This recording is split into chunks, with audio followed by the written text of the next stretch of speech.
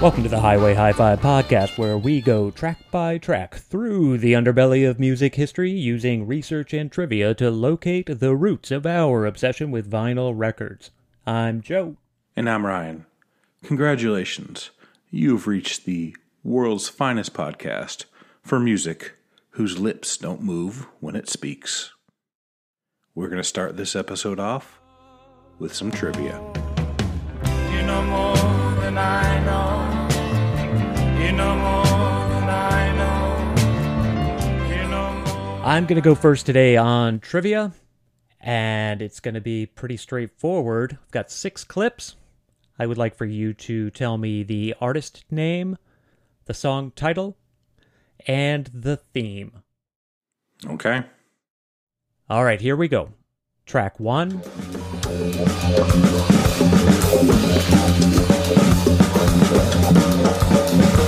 If they push that button, if they push that button, it's gonna blast you so high. Track 2. You said you owe. And there's always some turtle snapping. Track 3.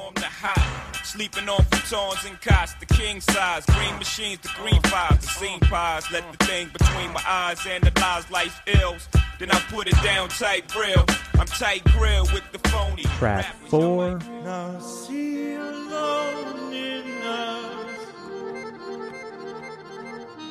alone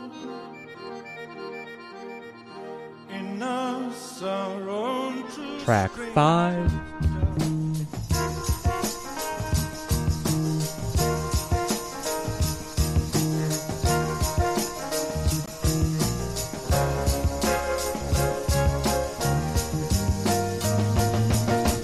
Track 6.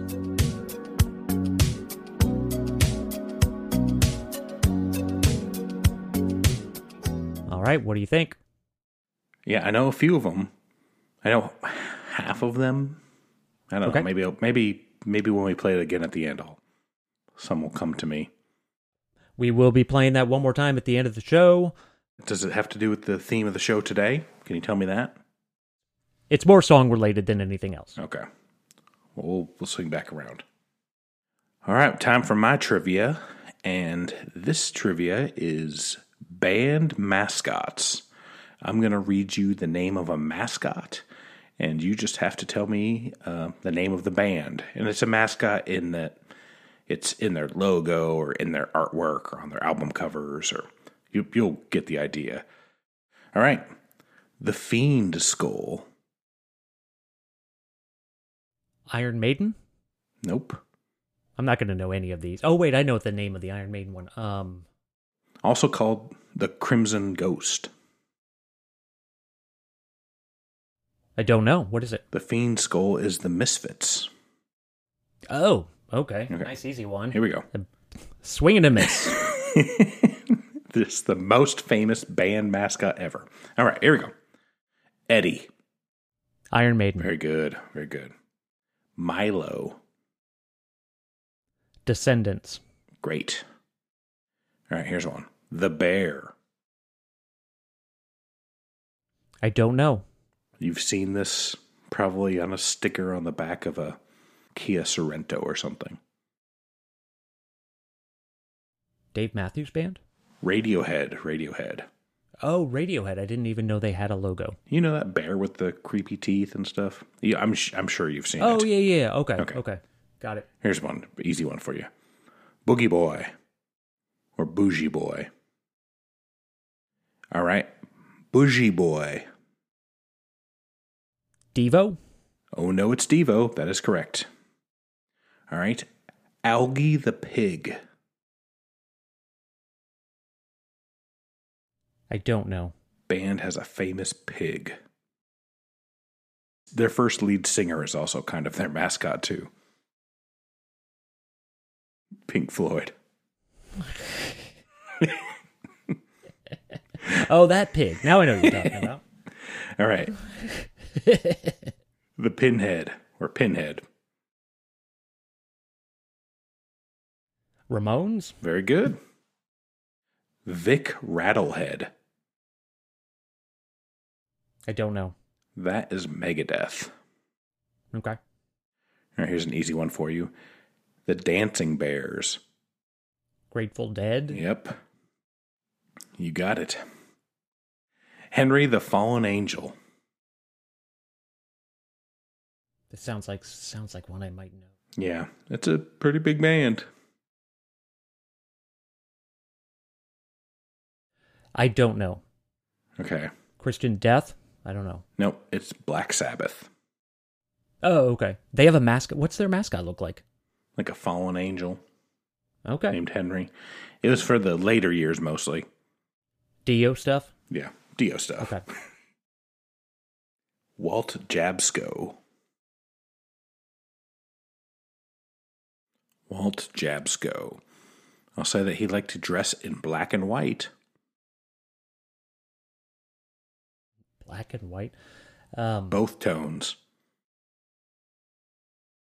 It's making it more confusing for me. 2 tones of colors.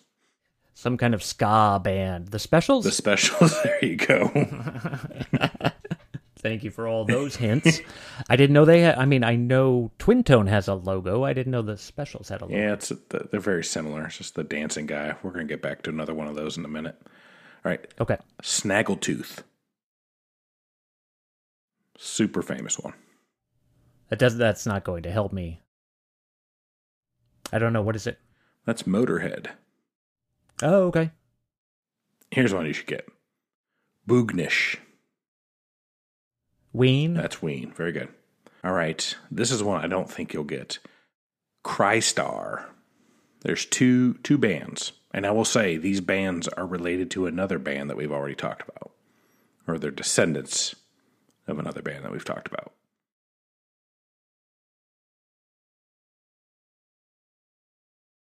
Samhain or Danzig. Most of these are skulls, really. All right, Starman. David Bowie. No, it's Rush. Oh, well, there's no way I would know anything about that. Yes. Even if I did, I wouldn't admit it. I'm saving my one that you. I'm saving my one that you possibly could know, but would never admit you'd know for last. We're almost there. Okay. I have a special one for that. Skanking Man. This one, is it Madness? No, it's the Or- circle. Oh, Circle Jerk. Is that what you're saying? Yes, Is it really? yes. I wouldn't have gotten that without the word circle, Yes. but thank you. It's some sort of jerk. It's a shape of a jerk. All right, and here's the last one. The Fire Dancer. You actually guessed it earlier, too. Oh, really? Mm-hmm. Dave Matthews Band? Dave Matthews Band. Boom. DMB. I can't believe that out of all those, the ones you got was Dave Matthews Band. Well, I've been jamming a lot lately. Does Guar have a mascot? I think Guar is a band of mascots. That's my confusion. Is their mascot just some normal kid? Johnny Guar. All right. Are you ready to move on to Turntable Talk? Let's do it. Everybody's talking at me. I don't hear a word they're saying. Only the echoes of my mind. There was never any doubt that Candy was always second fiddle to Charlie. Their dad made it abundantly clear every day. Charlie's room was significantly bigger than her small nook. Although by any definition Candy was a beautiful child, her father would belittle her looks while praising Charlie's sharp, sparkly eyes, chiseled facial features, and dapper style. Charlie was the old man's constant companion while he barely talked to his own daughter. The one time she mustered up the courage to tell him, "I love you," he gave her a dismissive pat on the head. Meanwhile, Charlie was treated with an unnatural reverence, like the child he never had. Though their dad was quite famous in his own right and their mom a stunning model and the Chesterfield girl, Charlie enjoyed and thrived on constant recognition from his adoring public. He received mountains of fan mail and invitations to parties and requests to do guest spots on television shows. His friends were bountiful, glamorous, and powerful. Frank Sinatra, Henry Fonda, the Andrews Sisters, Rosemary Clooney, Roy Rogers, Carol Channing, Groucho Marx, Dinah Shore, and Liberace. A true Beverly Hills star. One morning, Candy snuck into Charlie's room, which had been strictly forbidden. She wanted to steal a glance at his immense wardrobe, which he regularly flaunted around the house. As she sheepishly opened the closet door, she came to a startling realization. Dangling from the ceiling were 5 exact copies of her brother. At that moment, the young Candice Bergen realized her brother, Charlie McCarthy, was not her real brother and, more startlingly, wasn't even alive. Ventriloquist Edgar Bergen was, for some time, one of the most triumphant comedians in Hollywood. Bergen started as a vaudeville performer, but ironically, it wasn't until he started doing radio shows that his act took off. His partner, Charlie McCarthy, was a wisecracking, womanizing wooden boy child in a top hat, tux, and monocle that was carved by puppet maker Theodore Mack to resemble a rapscallion Irish paperboy that Bergen knew as a child. McCarthy could flirt, mock, and joke with reckless abandon in a way that no human could have got away with in the 30s or 40s, or even today. He'd joke about giving Mae West splinters from late-night encounters and make fun of W.C. Fields' alcoholism while the hapless comedian threatened him with woodpeckers. And he would call out commies in the audience so that they could be blackballed. That's where the term McCarthyism comes from. Fact. While Orson Welles was delivering the infamous panic-inducing War of the Worlds address, most of America was instead listening in to hear Charlie's one-liners and double entendres. Charlie, where did you leave those keys? Where did you leave those keys? I'm telling you. He left them on my dresser. So what? Charlie, why don't you walk out on Bergen? What's holding you? Well, he is. You better tell him, May. Well, if you want to know, he did come up to see me. Oh, he did? And what was he doing up there? Well, Charlie came up and I showed him my etchings.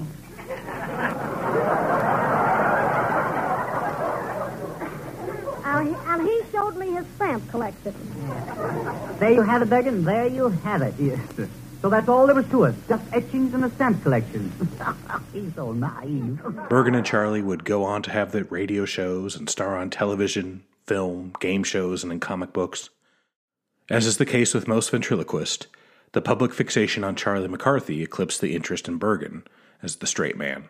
Partially, this may explain why Bergen was so devoted to his lifelong dummy companion at home. In the early part of her life, Candice Bergen had no idea her brother was made of wood. Charlie was a constant presence. There are pictures of him staring at her in her crib with his lifeless, soulless gaze.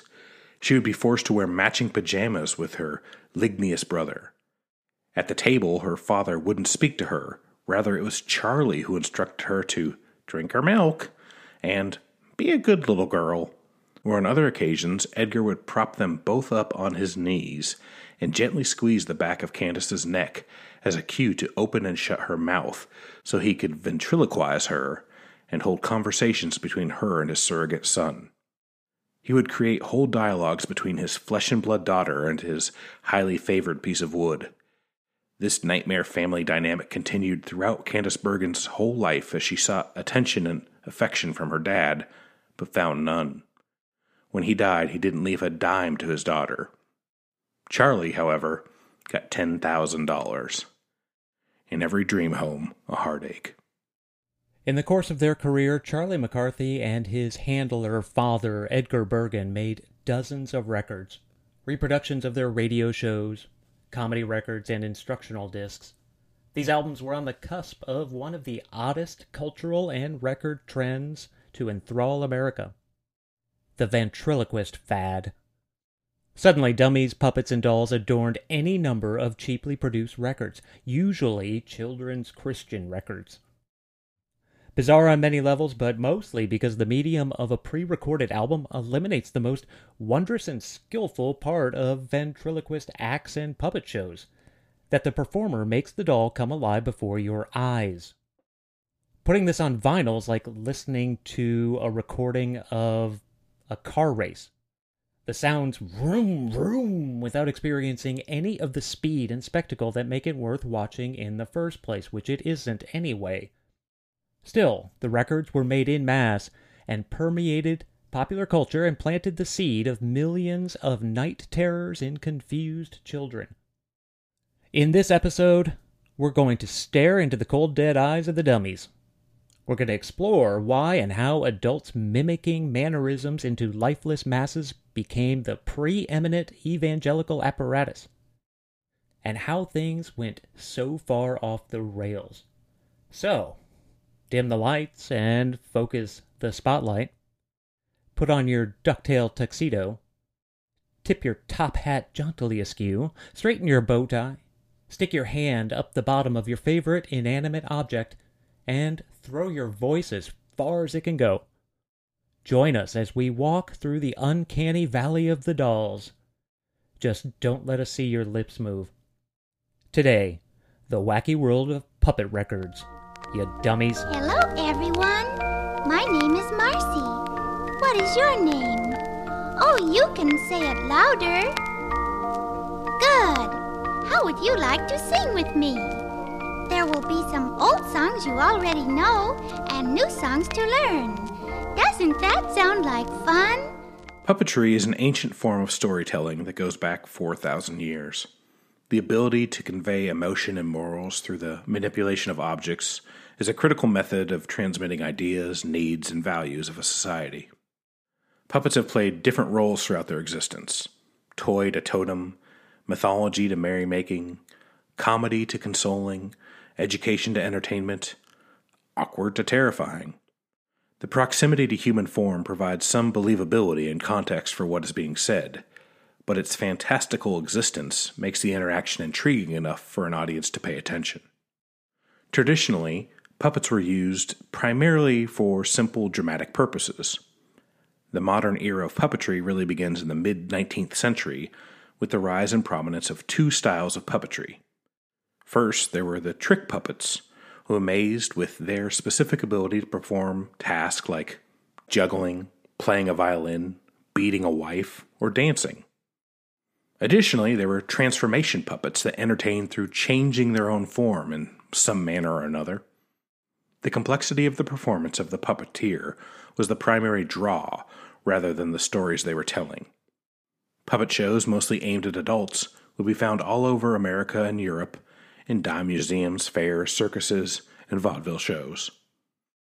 With the influx of immigrants during the era, any number of styles of puppetry, from glove puppets, shadow puppets, water puppets, marionettes, and automatons, became popular. But it was the puppets who mimicked human actions like drinking, smoking, dancing, and eating that the crowds loved the best. Eventually, it would be unusual to find a festive public gathering that didn't offer a performance of the most well-known characters: Punch and Judy, the Disintegrating Skeletons, or the Grand Turk. In the early 20th century, a puppet fervor slowly crept across America, like rust on a Chevy Nova, as traveling shows made puppeteers into full-fledged celebrities, particularly the self-proclaimed America's Puppet Master, Tony Sarg, who was instrumental in creating visually appealing versions of classic children's tales and bringing to life puppets in live action and animated films. Concurrently, ventriloquism acts were breaking from the music halls and vaudeville shows to find superstardom, led by duos of Arthur Prince and Sailor Jimmy, the great Lester and Frank Byron Jr., and of course, Edgar Bergen and Charlie McCarthy. America got wood for talking wood. The rise of radio, television, and film provided even broader platforms for puppeteers and ventriloquists to spread their infectious amusements. In a world before special effects, making inanimate objects come alive felt magical and more real than still nascent animation. It was children's television that really embraced puppets as Howdy Doody and Burr Tillstrom's Kukla, Fran, and Ollie were beamed directly into the impressionable minds of baby boomers. Lambchop, lovin' Sherry Lewis, sweater-clad Fred Rogers, and googly-eyed Jim Henson all followed suit shortly after, making themselves and their creations into international superstars. And it wasn't just for entertainment. Here's a British government video that features a ventriloquist talking with his pal about how to prepare the household for late-night bombing runs. I suppose that might cut some of the tension of being blitzed, right? Even a dummy like you knows there are certain precautions against incendiaries that everybody should take before going to bed at night. And do you remember seeing anything else in the hall? No, sir, my head feels like a block of wood this morning. Well, then we'll try and knock something into it. Do you remember seeing an old pair of gloves? An old pair of gloves, sir, yes, to save my hands against any incendiaries. And do you remember seeing an old chopper? An old chopper, sir, yes, to cut down any curtains that might be on fire. And do you remember seeing an old rake? An old rake, sir, yes. No, I thought you were in bed. I said an old rake, to rake anything that may be burning to a place of safety. At about the same nuclear age time frame, you couldn't throw a stone without hitting a socially awkward and probably sexually frustrated kid unsuccessfully practicing throwing his voice with a shiny new Emmett Kelly or Mortimer Snurd dummy emulating their heroes like Jimmy Nelson, Bill Baird, and Paul Winchell. They would spend hours listening to instructional records on letter substitutions and tongue positioning. The craze permeated far and wide as even Miss America contestants chose ventriloquism and tongue positioning for the talent portion of the show. We even got so lazy that we decided to let robots run our puppets as animatronics started popping up all over the place, like Disneyland, Showbiz Pizza, and Chuck E. Cheese. Sometimes the fur-covered android music was pretty good, too, like this amazing Devo-inspired track about suffering through toxic friendships by Charles Entertainment himself. My last slice of pizza, you put gum in my hair, but I'll be right here by your side, even if you don't want me there, because we're friends, in spite of everything you do, because we're friends, in spite of what my other friends would recommend. Yeah, we're friends, from beginning to the end, and The artwork got a bit more subversive and occasionally more adult in the 60s, 70s, and 80s, with more stylized approaches to shows like Super Marionation, featuring ass-kicking marionettes the Thunderbirds, and H&R Pufnstuf, featuring grass-kicking lifesavers. Senor Wences was alright, with plenty of very nice hand puppet gimmicks on Ed Sullivan. Willie Tyler and his dummy Lester would break big on Rowan and Martin's Laugh-In, and he would eventually sign and tour with Motown. The duo even recorded a single called Cannibal for the label, that for some reason was never released. Unless you've been around, how about telling us about some of your adventures?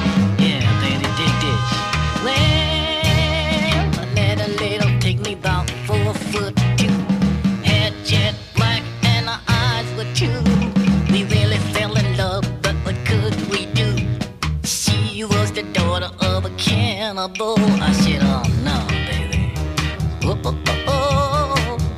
Oh, no, no, no, no. Cannibal, How does she look?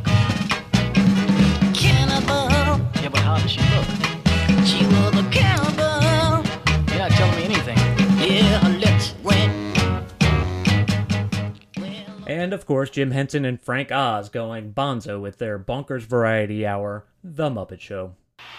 The highlight of the evening, the very wonderful, the very exciting, the very violent, and the financially very successful Dr. Teeth and the Electric Mayhem. Yeah, it is Dr. Teeth and it's time to boogie.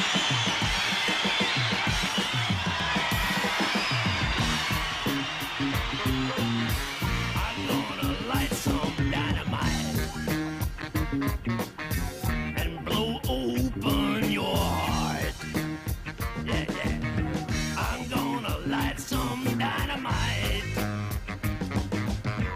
and blow open your heart.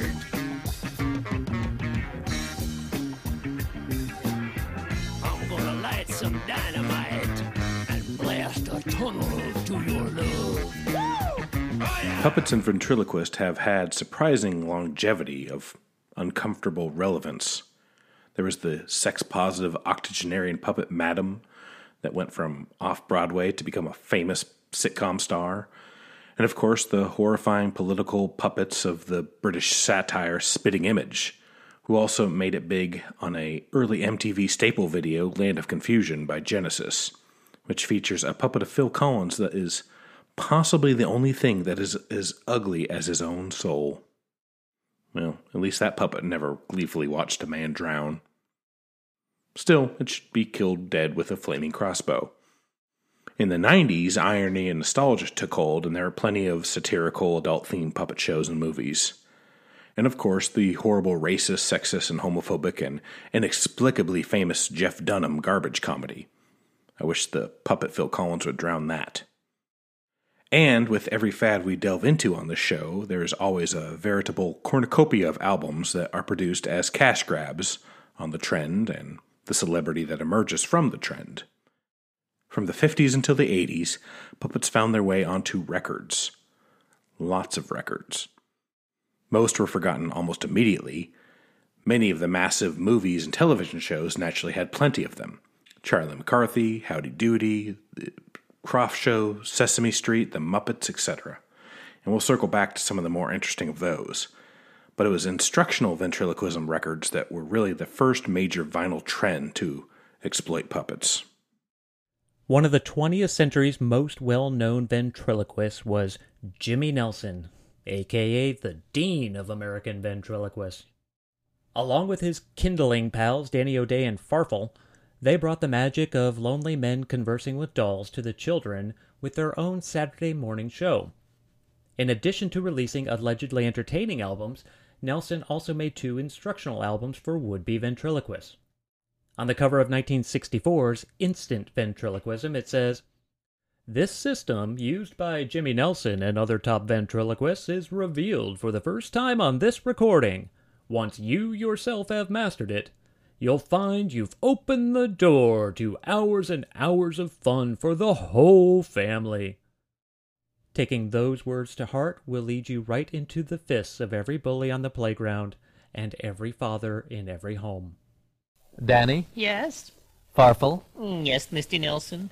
This is the part of the record we call instant ventriloquism. What in the world is that? There's no such thing. Yes, there is, Farfel. We've designed a series of skits for the person who's just purchased a Farfel or Danny O'Day ventriloquist doll, or any other ventriloquist doll for that matter, and who would like to entertain his friends right away. Now, how can he do that, Nelson? All he has to do, Danny, is pick up the script provided with this record, put the ventriloquist doll on his knee, put the record on the phonograph, and away he goes. Right, Farfel. Buffalo Bob Smith, the voice of Howdy Doody, released an album called Be a Ventriloquist, and, according to the cover, he teaches kids how to imitate foreign accents and sound like wild animals.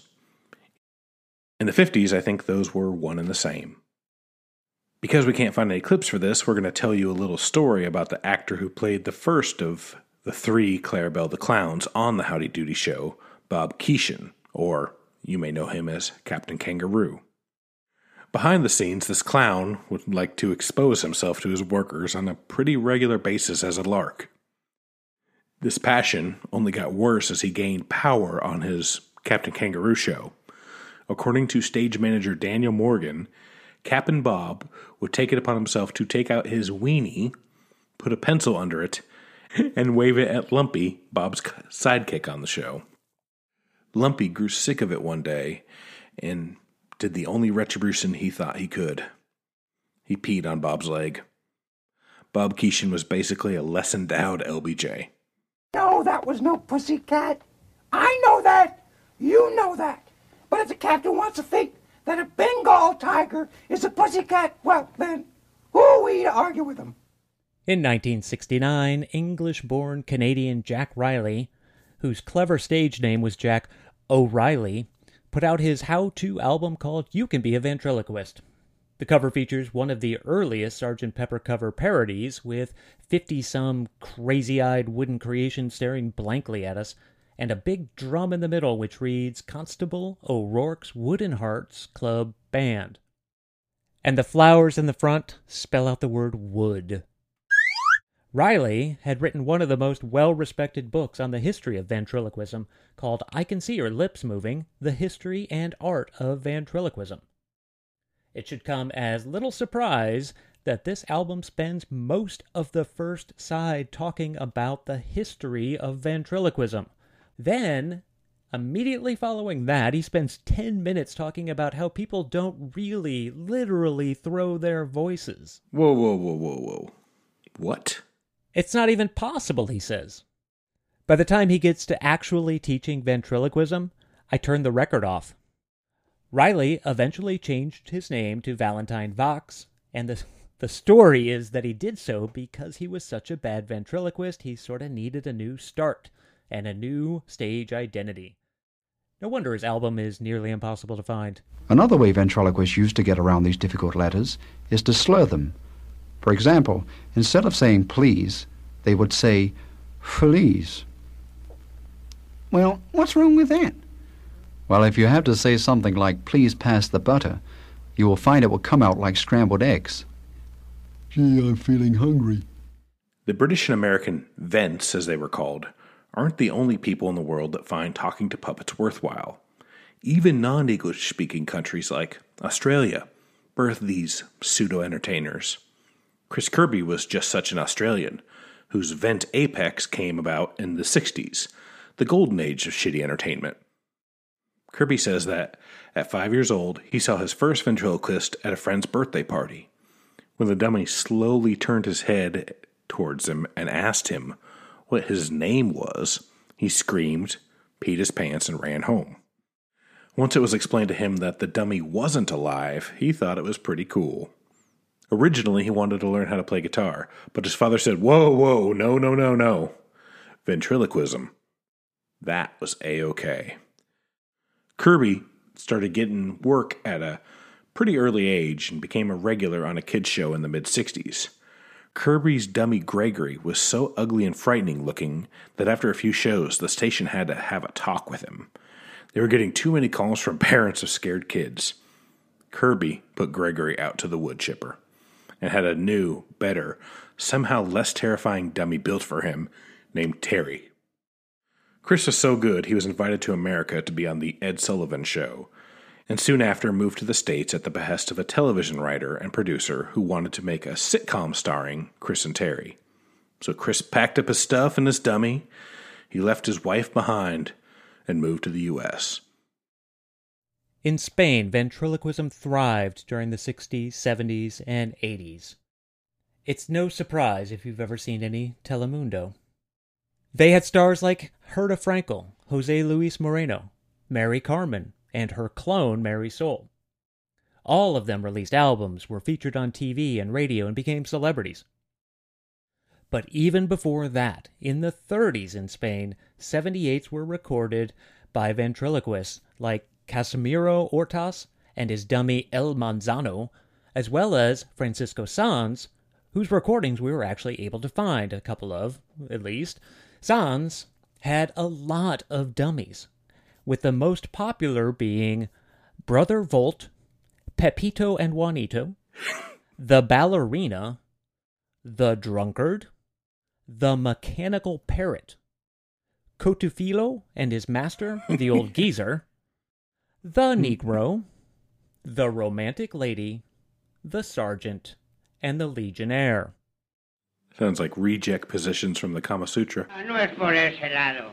No abrigue la menor duda. Serán correspondidos con creces sus arrebatos de amor. Porque yo supongo que usted tendrá también sus arrebatos, ¿verdad? Hombre.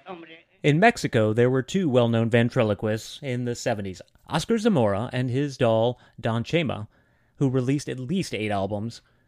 Carlos and his pals, Nito and Titino, definitely released at least one album, probably more.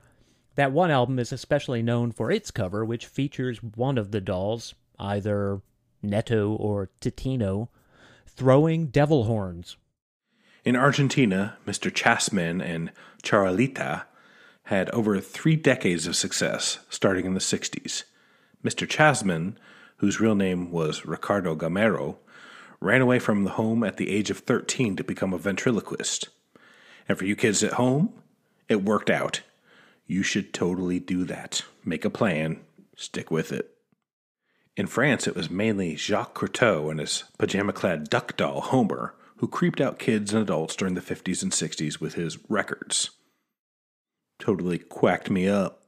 Je l'acquitte. Vous acquittez l'accusé? Oui, il a raison. Il faut que tout le monde se coupe les poils du nez. Et tous en cœur, la paire de ciseaux à la main, nous irons. Milos Kirchner released over 30 albums in Czechoslovakia in the 70s, 80s, and 90s. Many of the covers of his albums are either really disturbing or Czechoslovakian. Šmangode, přestaň, člověče, vždyť se prolamuje strop, takhle do těch dveří mlátit. Syn to já ne. To nad náma zabije štědrovečerního kapra. To jsou ale petardy. Austrian ventriloquist, musician, magician, and playwright Armanio Rostin, affectionately known as Herr Clown Habakuk to his fans, had a children's TV show and released albums in the 60s and 70s. His live puppet performances included such light, family-friendly fare as Brecht's Threepenny Opera and Gogol's Government Inspector.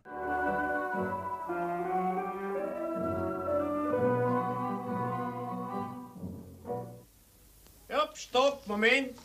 Das Bett ist zu weit vorne.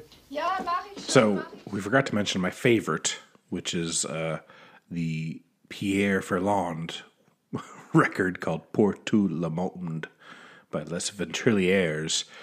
The cover is the smoking is Leo. Leo's the dummy, and he's huge. He's blown up, and he's smoking a cigarette, and he's about to drink a beer.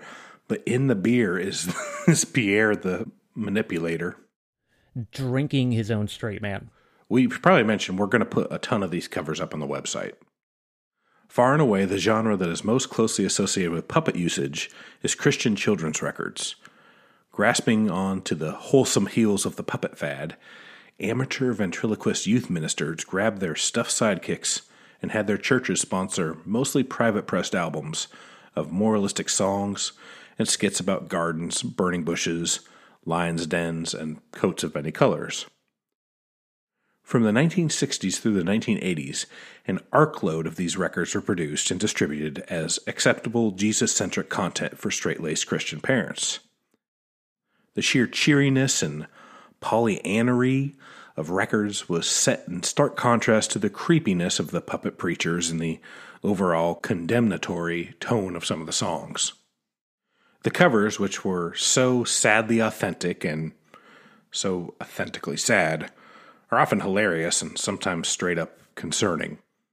Take a second to check out the cover for Uncle D Talks with Charlie and Sheila.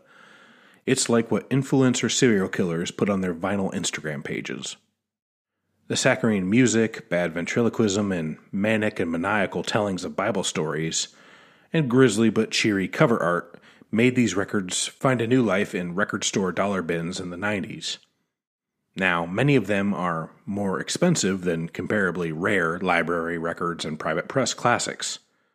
But who can resist the siren's call of Baby Lulu? No amount of money is too much for this.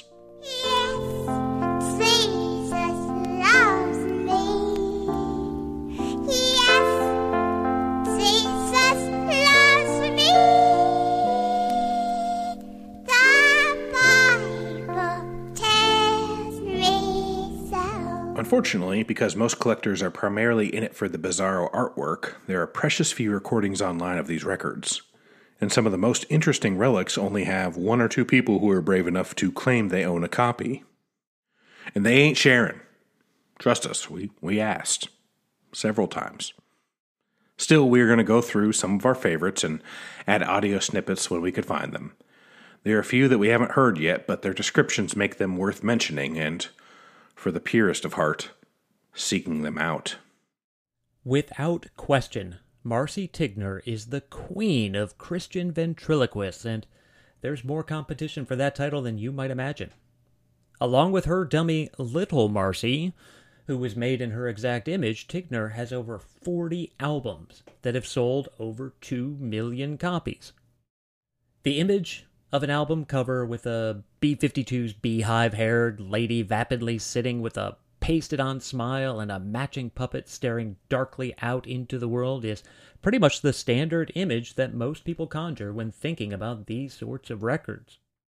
Tigner first tried to bring people to the Lord through the most holy of all brass instruments, the trombone. She released a trombone gospel record which, surprisingly, didn't resonate with the youth. She quickly reversed her tromboner stance.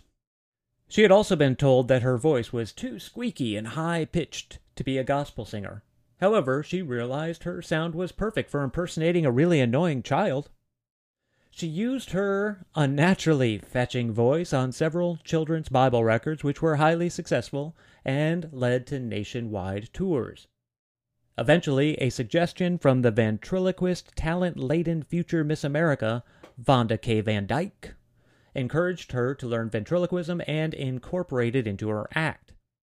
Once proficient enough, which is to say she was a great ventriloquist for records and radio, she commissioned Little Marcy, a child-sized carbon copy of herself from the same puppet maker who made Charlie McCarthy. Sort of like Candice Bergen's half-sister. Edgar Bergen loved her more too. She began to release albums at a lightning pace starting in the early 60s with all sorts of songs that featured parables, lessons, and good old-time religion like this banger, When Mr. Satan Knocks at My Heart's Door.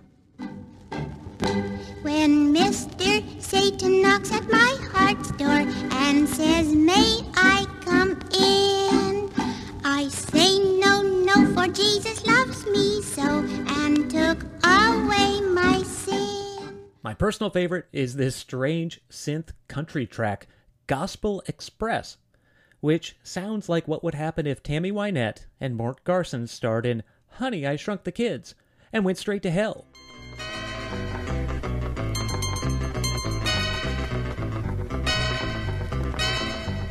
Join the Gospel Express, come along, answer yes, it's leaving for glory soon.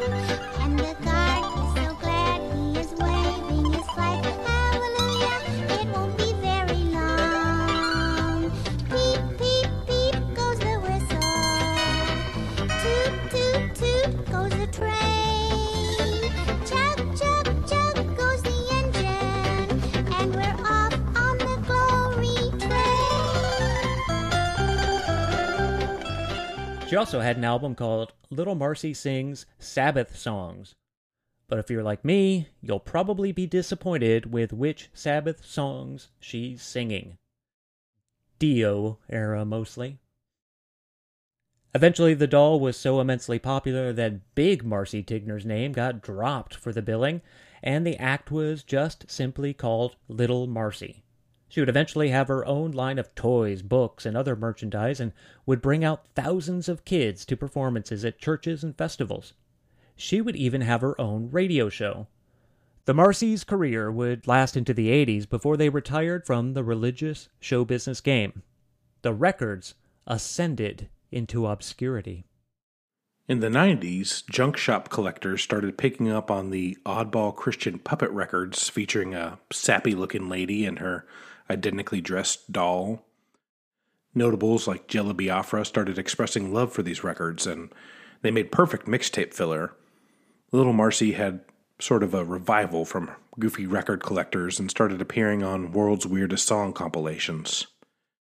At Little Marcy's figurative height, as many as 5 records were being issued a year under a variety of labels with lots of repackaging and re-records. So hardcore Marcy collectors had plenty of fodder to plow and pray through. The one record you want to keep your eye out for is the ultra-rare 1972 crossover, Little Marcy Visits Smokey Bear. The song quality is a bit more lush, and there are plenty of nightclub-esque duets with the Ursine Anti-Arsonist. As a fun bonus, you'll get to hear Smokey chastise the girl dummy for a few of her own tromboners, like recklessly building a campfire or attempting to eat handfuls of poisonous wild red berries. What kind of idiot wooden doll would attempt to build a campfire? Let me introduce you to my friend, Smokey! You'll be glad you met him when you meet Smokey! He'll do anything for you. He'll go anywhere. He will risk his life for you. Smokey Bear! In the wake of Little Marcy's success, there was a huge wave of lady ventriloquist imitators spreading the good word with dapper-dressed dummies in tote. Frida and Willie Joe, Gail and Ezra, Phyllis Barnard and Joey, Anne-Marie and Jackie, Vicky and Rocky, Paulia and Lester, Molly and the Salt Shakers, and, of course, the legendary Geraldine and Ricky.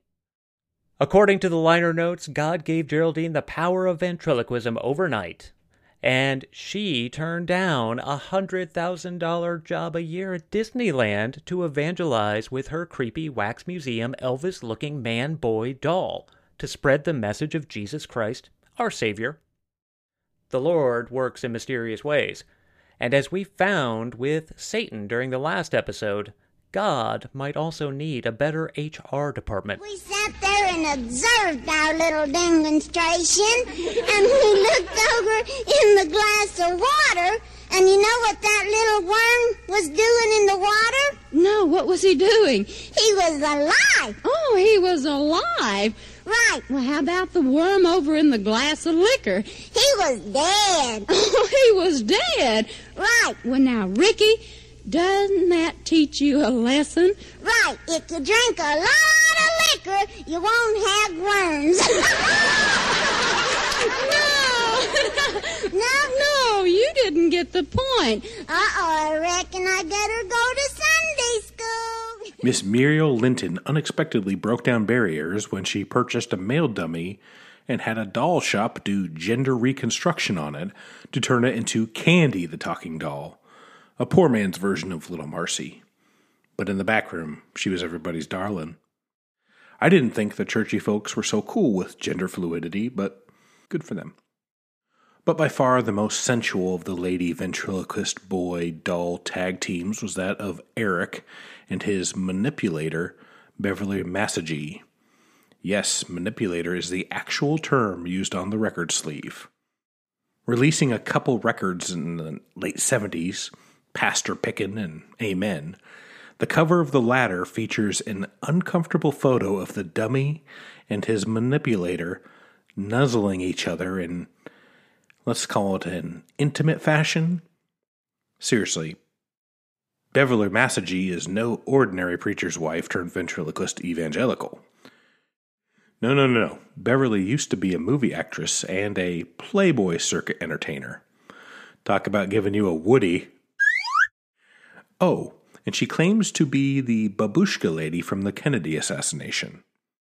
If John Peel saw Jack Ruby get shot, anything is possible. We might need to confirm this with Gibby Haynes' dad.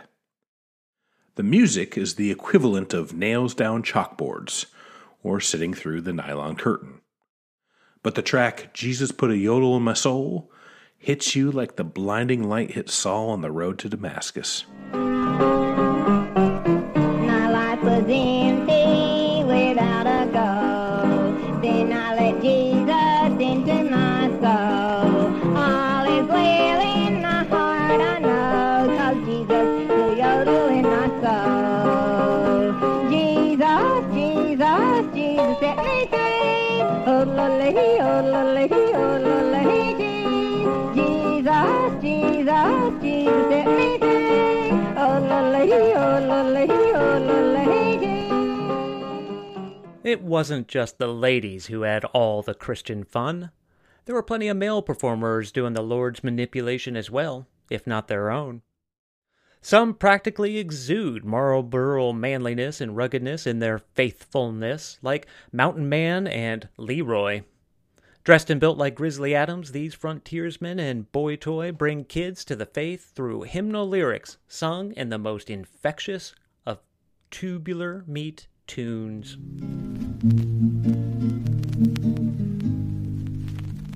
Oh, I wish I were like Jesus Christ, my Savior, like Jesus I would truly love to be. 'Cause if I were like Jesus Christ, my Savior, then all the world would see His love in me. I wish I were like Jesus Christ, my Savior. Dan Betzer and his pal Louie issued 4 custom label albums of Bible classics in the early 80s, featuring the pair in some fantastic matching garb, as shepherds, or as Lion's Den residents, or even at a low-stakes game of poker. On the records, Louie showed immense self-awareness, for a dummy. Drenched in dramatic organ, sometimes the classic Bible tales got pretty intense, like in this sacrificial reenactment of Abraham and Isaac. God said, Abraham, I want you to sacrifice Isaac, your only son, Isaac. Oh, no. Oh, yes. Oh, no. Oh, yes, Louis. God asked Abraham to sacrifice Isaac. Can I change parts in this play? No, you have to keep the part.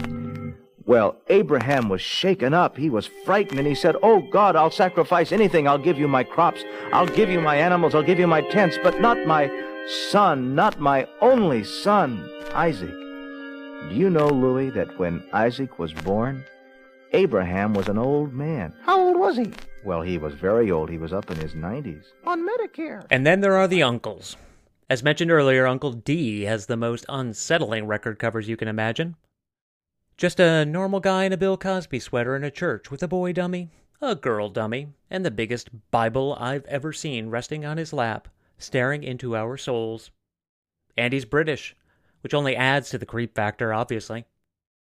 Bill Salisbury's Adventures of Uncle Cousin encourages kids to be cowboys for Jesus and firemen for Jesus. But Mr. Bill pretty quickly corrects Uncle Cousin that he should not be messing around with Castro the Cuban communist. Oh, no. That patriotism pales in comparison to Uncle Sam and his all-saved Mupplet band, M-U-P-L-E-T. The L stands for Legally Different. Uncle Sam, who dresses like he's on a bender during the bicentennial, surrounds himself with a horde of familiar-looking, but legally different, faces like a frog with a top hat, a Grover-looking creature, and a blue monster who eats cookies. Cookies with scripture references instead of chocolate chips. Scriptures, by the way, taste like shit. The best track is called Blowin' the Whistle on Satan, where Uncle Sam has his Mupplets blow a whistle whenever they hear the work of the devil from a list he's reading. Things like sickness, drugs, idol worship, murder, curse words, booze, the occult, homosexuality, and women wearing pants. The Mupplets are a little like Edward Snowden dolls, what with all their whistle blowing. I don't like drugs, let's blow the whistle on drugs. How about stealing? And I tell you what, the devil likes to try to put evil thoughts in people's minds. Let's blow the whistle on evil thoughts. How about idol worship? God says only worship him, no other God. Let's blow the whistle on idol worship. Oh, here's a bad one. How about murder? Taking somebody else's life. Let's blow the whistle on murder. Yeah, and here's one that seems to be all over the country anymore. Homosexuality. Let's blow the whistle on homosexuality. Oh, here's something I hear every day almost. Curse words. Let's blow the whistle on curse words. And booze. And lying.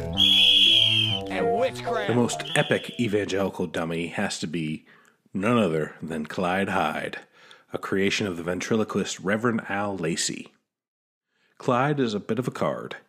He has 3 albums where he takes on different roles: The Adventures of Super Dummy, Secret Agent, and The Lone Dummy. Hi-yo, Sliver!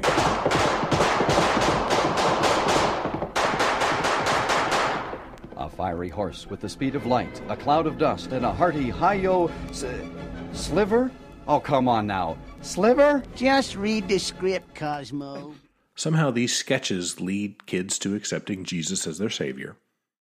As explained in the album notes, parents need not be worried. I quote, "Clyde Hyde is never used except in connection with the preaching of the gospel. His sole purpose is to tenderize the hearts of his audience and make them ready to listen to God's word."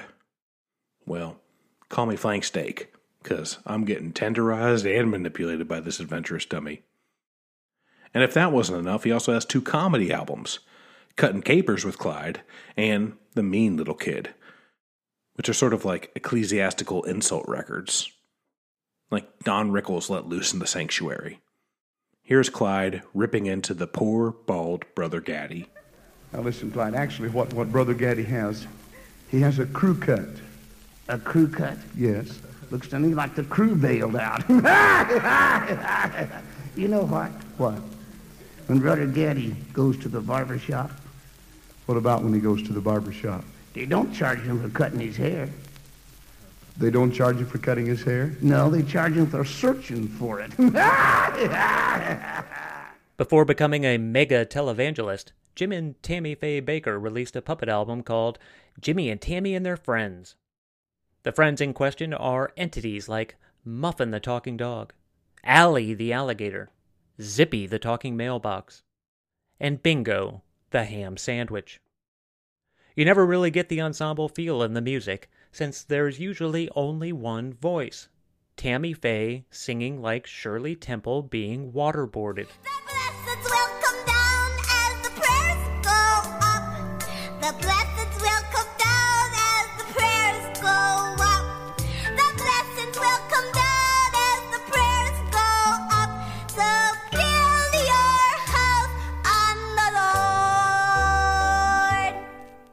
Jimmy hangs out with the puppets on side 2 to tell some classic Old Testament stories, but you know, with alligator and mailbox characters. As fast as I can, I'm getting to Nineveh. Susie, would you stop ad-libbing? He started off towards Nineveh without a backward glance. Not even gonna glance backward. And when he got to Nineveh, he preached all through the town. Well, I'm gonna preach it. In 40 days, you all will die. My God is coming down. You wonder why? Just look around. You'll see the things you do, and most of what you say and think is mean and wicked, too. They hung their... And then there's Jiggers. Jiggers is an unfortunately named ventriloquist doll that exists outside normal space and time, probably because of his proximity to the big guy upstairs. He apparates in front of groups of children and leads them down a dizzying mix of songs, skits, jokes, and duets with a dummy that he named Ann Slanders. Surely the kids back then really ate up the Ann Landers spoofs.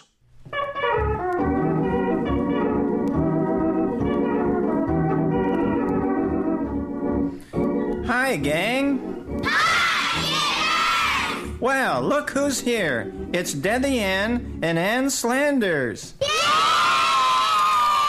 A few other great album covers to check out are Gary and Friends, Uncle Weldon and Happy Harry, and Harry and Terry, featuring a toothless hillbilly dummy that likes to bray like a real ass while his operator is singing mournful hymns.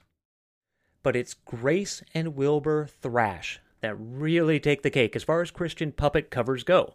Their album, Rapture, has some of the most unforgettable artwork.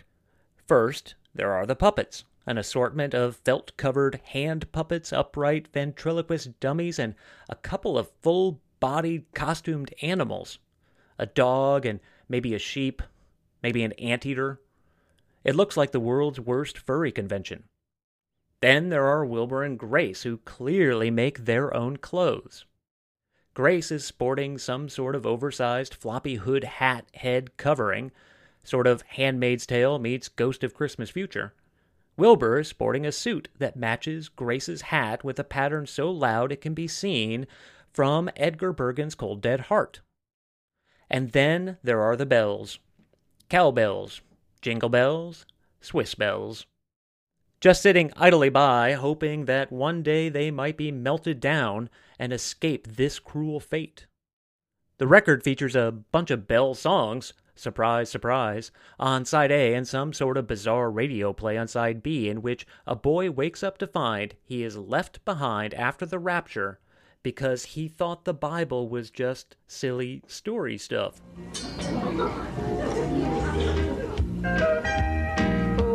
We are living in a happy house on Contented Street. Amen. Where the Mr. and the Mrs. wear smiles and kisses and home is really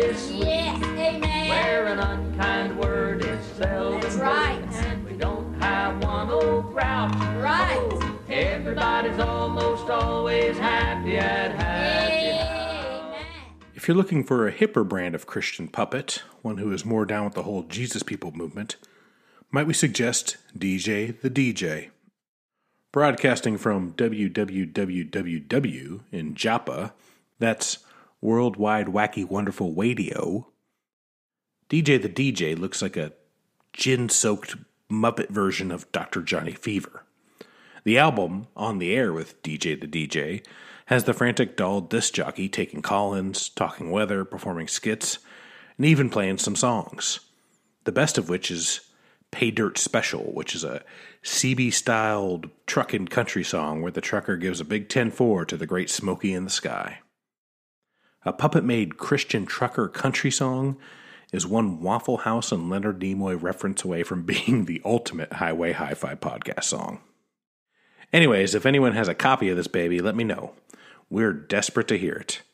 And the one person who owns it isn't sharing. And what happens if you need to deliver the message pronto-like? Well, if you're Marilee Dawn, you strap your two inanimate besties, Butch and Susie, to the handlebars of your motorbike and tear ass towards those lost souls. The self-proclaimed country-riding preacher is responsible for some of the best cover art of the scene. Eagle-eyed observers might even spot a highly modified certain Golden Protocol droid amongst the other toy evangelicals on her first album. The C is for Christ. And parents, don't fret. Miss Marilee makes it crystal clear that her records are made of 100% virgin vinyl. Maybe the only thing creepier than Christian puppets is humans pretending to be Christian puppets. Baby Lulu is a blonde southern belle that sings in a gaga goo goo style. Instead of sporting a dummy, she is the doll. But she still has two dressed up poodles under her arms just for good measure. It's pretty insane stuff. Somehow she manages to channel the voices of Gilbert Gottfried, Bobcat Goldthwait, and Emo Phillips simultaneously. It's like she's throwing her own voice, and it has no intention of coming back. Are you ready, Uncle Eddie? And he cute Daddy. He's wearing a real pretty red shirt today. All right. Jesus loves me, this I know. Uncle Eddie, I tell you what, honey, you just play the little white keys, and you just forget all about those little black keys, all right? And then there's Lil Marky, who rewrites the meaning of uncomfortable. Over the course of 3 records and a Christmas album, he totally obliterates the idea of music.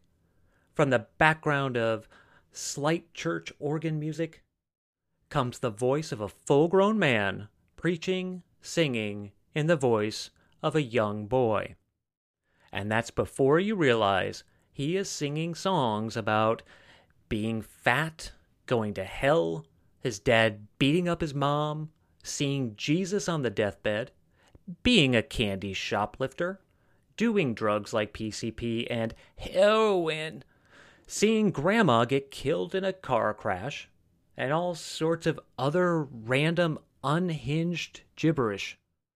The crown jewel is Diary of an Unborn Child, which is exactly as horrifying as what you're imagining.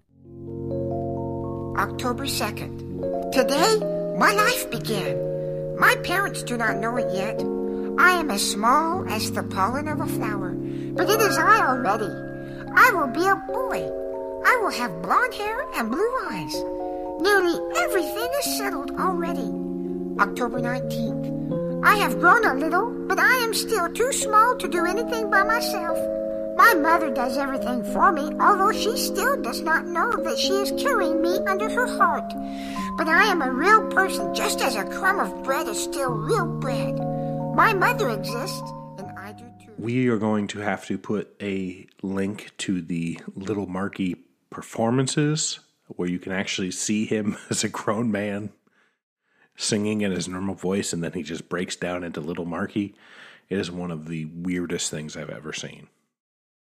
Oh, and then there's former folk one-hit wonder Bear McGuire, who decided to plummet far past the eve of destruction, all the way to the morning after walk of shame when he chooses to dress as a life-size polka dot bear for his kids' Christian album, The Story of Creation.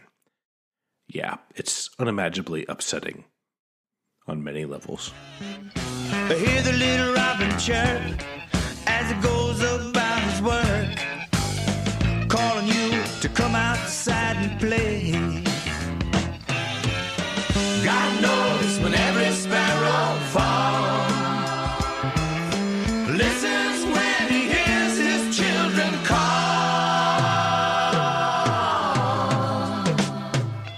And we'd be remiss if we didn't mention Ava Kathleen Beatty's God's Chosen Puppet, which is only notable for being one of the worst and most disturbing album covers. It's a very sullen-looking lady in a classic 80s frilly, high-collared dress being strung up like a marionette with pink ribbon. I'm not sure anyone has actually heard the music. There may not even be any music. It's nightmarish enough as it is. The Christian puppetry movement is still marching strong.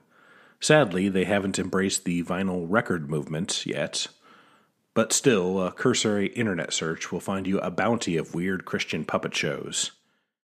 Just to give you a little taste, here's a song called Eat of My Body, where a hungry-looking grandpa puppet sings of the Last Supper while chomping down some cutlets and staring down a confused-looking lamb puppet. Egypt, the Jews had been slaves many years. The Lord heard their crying, the Lord saw their tears. He brought them from bondage, but first made them eat a Passover meal. A lamb was their meat.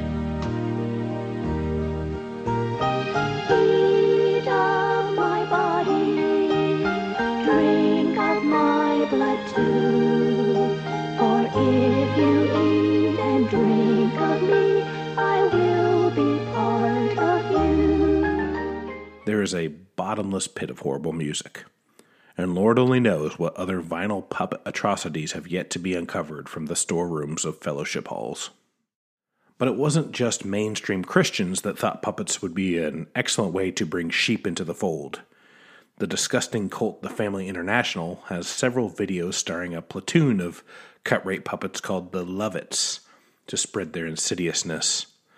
The stories were based on the books of leader David Berg, so you know it's some mind-frying stuff. The Lovitz, those happy, loving puppets, with songs of love and songs of joy, a special time for every girl and boy. The Lovitz, those happy, loving puppets, with true life stories of those who try to make a better world for you and I. Come on! The Lovitz Puppet Show! Yay! Not all Christians are on board with the ventriloquist train. Take, for example, the Ministry of Truth that explains black magic is at the root of ventriloquism. Yes, even so-called Christian ventriloquism. Many people who practice ventriloquism will tell you they did not learn this dark art from any book, or even any other person. They'll tell you it just seemed they had a natural ability to do it. It's like speaking in tongues that you can't see moving. Mm-hmm. What they don't realize is they have spiritually received their ability under direction from evil spirits.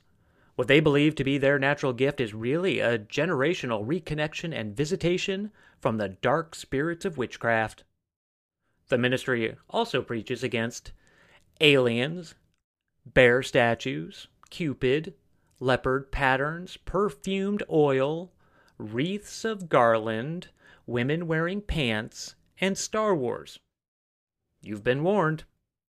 Not to give any credence to the Ministry of Truth or any other anti-ventriloquist movements, but there is a pretty strong connection in that art form with the rise of spiritualism that we discussed in the last episode. Just to pull us out of that tailspin, or that tailspin's tailspin, Let's step back and talk about records that were produced after the success of television shows featuring puppets. Just like the Christian children's gospel stuff, there's a ton of them. Like 40 Sesame Street records in the 70s alone, with Sesame Street Fever being the most famous. We got the fever down in Hoopers. It's up in Big Bird's nest. Yeah. And even Ernie's got the fever, along with all the rest. The fever's got my rubber ducky. You know it's true. Yeah. Sense of mystery. My favorite of these records is the Sesame Street Monsters record, which was mostly written by David Axelrod and features this ode to us hairy folks. I am covered with fur, from my snoot to my spur. I'm a furry fella. Fur, when you stroke it, I purr. When you poke it, I curr. It's maroon and yellow. Likewise, the Muppets were constantly issuing hot felty wax, often with the Man Muppet himself and God's co-pilot, John Denver. It's Not Easy Being Green and Rainbow Connection were solid hits, but this trend goes all the way back to Howdy Doody releases in 1949. Sherry Lewis and Captain Kangaroo each had handfuls of Chipper records with their inanimate friends. Eventually, the dolls and puppets decided to just do away entirely with their handlers and release the records themselves. Sometimes they would pull together some great artists to rock out for them, like when the Thunderbirds, our Go, grooved their marionette bodies to this tune, Shooting Star by Cliff Richard and the Shadows. I saw you in someone else's car. You told me that he won't go too far. That may be so, but you let him know that I got friends. So baby, listen to me. A shooting star will shoot you, and Mars will go to war. The man in the moon will jump on you if you don't love me no more. Long-hair Wishnik troll dolls who had several sing-along records like this song, Mommy, Can I Go Out and Kill Tonight? Or, really, Mommy, Where's My Wishnik?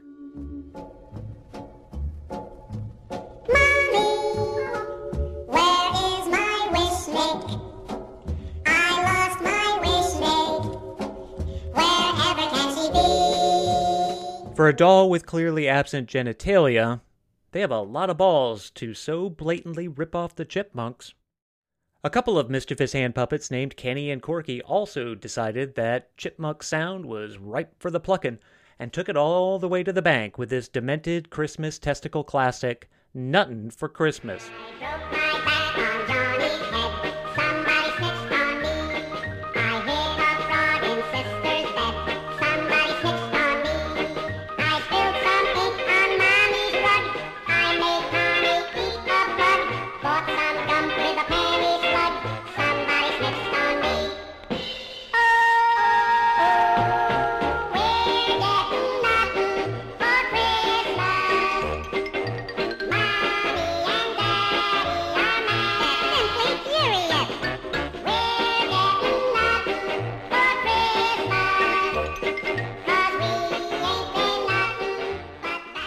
Clearly, as long as there are crazed consumerist children, there will be shitty music packaged with their favorite stars to sell to their desperate parents.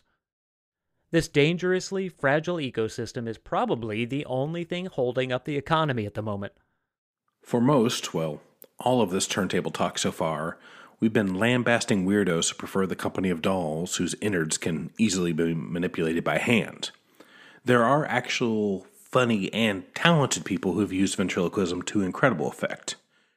Richard Stanfield was one such comedian. As part of the Laugh Records roster, he released 12 albums between 1969 and 1980 as Richard and Willie. If you aren't familiar with Laugh Records, it was a comedy label that housed some of the funniest and dirtiest comedians of all time. Richard Pryor, Skilton Leroy, LaWanda Page, Red Fox, and George Carlin as just a start. The recordings had shitty sound, like it was a single microphone recording a live comedy set from someone's basement. For the most part, the recordings were live sets from comedy clubs, though many were also recorded in the studio. For the latter, an audience would be brought into the studio and the comedian would record 2 20-minute sets with a short break in between. Even those sounded like crap, with the sound meter going through the roof at times, but that didn't matter. The covers of these albums were filthy, and, like porno mags, they were originally sold in brown paper bags. The albums were often some of the funniest albums ever recorded. Ventriloquist Richard Stanfield was absolutely one of these. Stanfield, a fan of Winchell and Bergen, bought his own doll, painted it black, and named him Willie. The dummy was described on the back cover of the album Snow White and the Black Knight as Stanfield's sharp-featured, afro-coiffed, quick-tongued, irreverent 3-foot 4-inch counterpart. Listening even now, the jokes hold up. They're far raunchier than anything in the mainstream then or now, and they couldn't even be made now. Listening to Willie insult the crowd in a way that would make Don Rickles blush, rant about racist politicians, racist cops, racist society, sadly, sounds contemporary. They also had the ability to clean up their act for tours with Roberta Flack, Nancy Wilson, and more. However, here's a clip of some of the Blue material. But I ain't scared. I ain't scared of no suck. None. Some niggas scared to speak up. Last night, I was talking to the Ku Klux Klan, the White Citizen Council, Richard Nixon. I said, all you motherfuckers. I said, this is bicentennial year. This shit gonna change. I said, you don't get a black man his freedom, I'll kick and cut every last one of you dudes. Ooh, wait, you told those people that. What did you do after you got through telling them that? Hung up that damn telephone.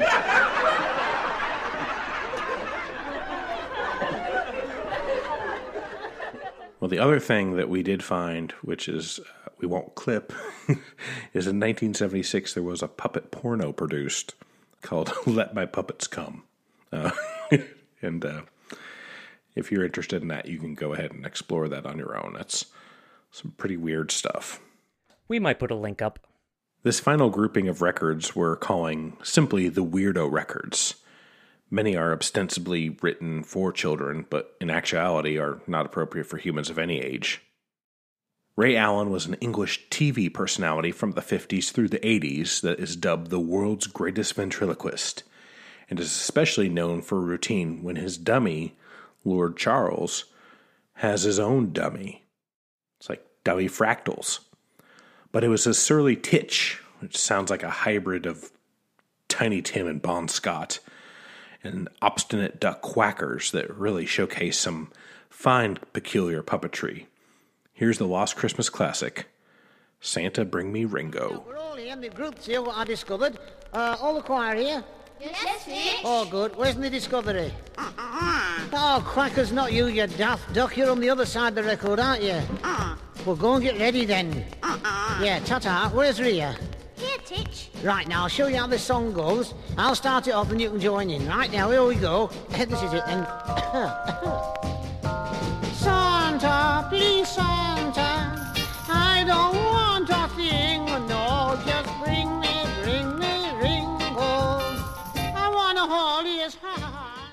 Paul Winchell spent a career chasing the popularity of Edgar Bergen, like Donovan chasing Dylan. Still, he had a pretty solid career with a radio show and a television show. Winchell had 2 main dummies, Knucklehead Smith and Jerry Mahoney. His most famous record is called Chips of Wisdom, which is a bizarre concept album where Winchell takes Mahoney out to the woods for a series of life-enhancing father-son chats about character. For example, this track, Mary Smith, about how little Mary lost her parents to the flu. But she's still tappable for a poor homely girl. Say, Winch, you know who was in my class at school this year? Mary Smith. Mary Smith? Well, sure. You know her. Remember a couple of years ago there was a bad epidemic of the flu? And She lost both her father and mother? Oh, yes, Jerry, I remember now. Little Mary has lived with the Johnsons ever since. Yeah, that's right. They adopted her. And she's a real nice girl, too. Oh, she's not a raving beauty or nothing, but she's always laughing and full of fun. Everybody likes her. Winchell did okay for himself after his puppet philosophy career, becoming an acupuncturist, a medical hypnotist, and helping to invent the artificial heart. Also something he may have stolen from Edgar Bergen. There is no doubt that the artificial heart was first used to Pinocchio Jerry Mahoney to life. Probably wanted to take him back out to the woods. After the music halls proved fruitless, Liverpudlian comedian Arthur Askey reinvented himself as Sir Ken Dodd and started hanging out with a bunch of Village Green idiot marionettes called the Diddy Men. The Diddy Men had great names like Dickie Mint, Nigel Ponsonby Smallpiece, Weenie Wally, and Mick the Marmalizer. And they worked in the sticky-sounding Jam Buddy Mines. It was sort of like a drunken Irish Fraggle Rock. The Diddy Men had their own show and this amazing theme song. D-I-D-D-Y. We are the Diddy Men, itty bitty Diddy Men. We are the Diddy Men who always have a bash. We're full of Diddy joys, we make a gay and Diddy noise. We are the Diddy Men who come from naughty. Stiff, upper-lipped British ventriloquist Roger de Courcy won a nationally televised talent contest when he paired himself with a lovable, irresponsible Cockney bear named Nookie. They released a single for Pie Records in 1979 that has a close-up of the cartoon version of Nookie staring into the emptiness of our souls. And the emptiness of said soul echoes with this. He asked me if I'd like to stay. He said he didn't care, that I didn't have a name, so he called me Nookie there. Nookie, Nookie. Take a look around, you'll see Nookie everywhere. Nookie, Nookie, we all love a little Nookie there. Sort of the first new wave single, and according to Brian Eno, it still sets a standard for experimentalism that modern pop music has yet to surpass. The cover art of Mr. Dressup's album is some sinister shit. Wearing overalls, bow tie, and a grin from the depths of Hades, Mr. Dressup is menacingly sawing wood planks in front of a couple terrified puppets, namely Casey the boy and Finnegan the dog. He looks like he's gleefully carving up Casey's family. There is also apparently a local television show. The music is pretty standard fare children's tunes that make you wish Mr. Dressup would saw off your ears. Wait, Scratch. That's it. He's sandpapering something. Good for you. Oh, wait, Finnegan. He's going to sing.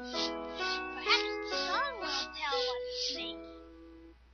I have two strong hands, see them work, see them work. I have two strong hands, see them work for me. They will pound a nail, they will push the saw. I have two strong hands, they will work for me. Don was a fixture in Houston televisions in the 1960s. He struck gold when he hooked up with Seymour, the alien monkey sock puppet. The duo had 3 albums and several singles and pretty much cornered the South Texas sock puppet folk scene. Their version of Keep on the Sunny Side of Life is interspersed with bad jokes, which is surely the inspiration for Lou Reed's Take No Prisoners.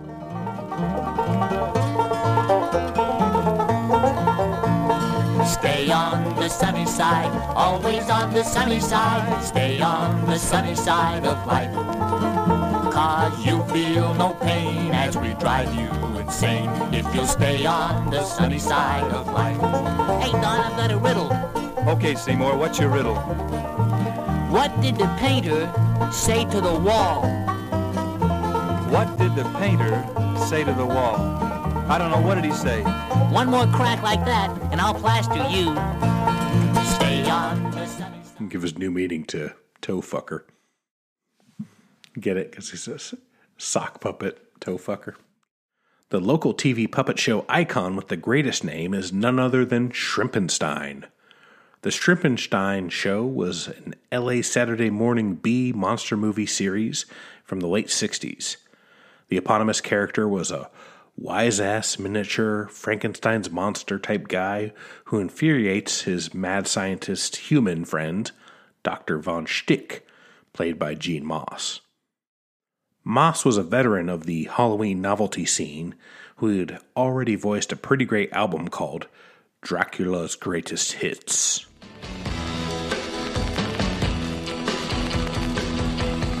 Oh yeah, I'll tell you something you may not understand, but I'm a thirsty vampire. I want to bite your head. I want to bite your head. I want to bite your head. The Shrimpenstein Show was created on the heels of the monster craze and was a cut above the rest of the cheesy horror shows for kids. They're among the first to play Marvel comic cartoons, which Dr. Von Stick often openly mocked, and the program was usually sponsored by Hormel Wieners, hawked by a different puppet, Wilford the Weenie Wolf. Ow! One year they made a 45 for their fan club, which is now extremely collectible and a hell of a lot of fun. I wonder if that fan still has his.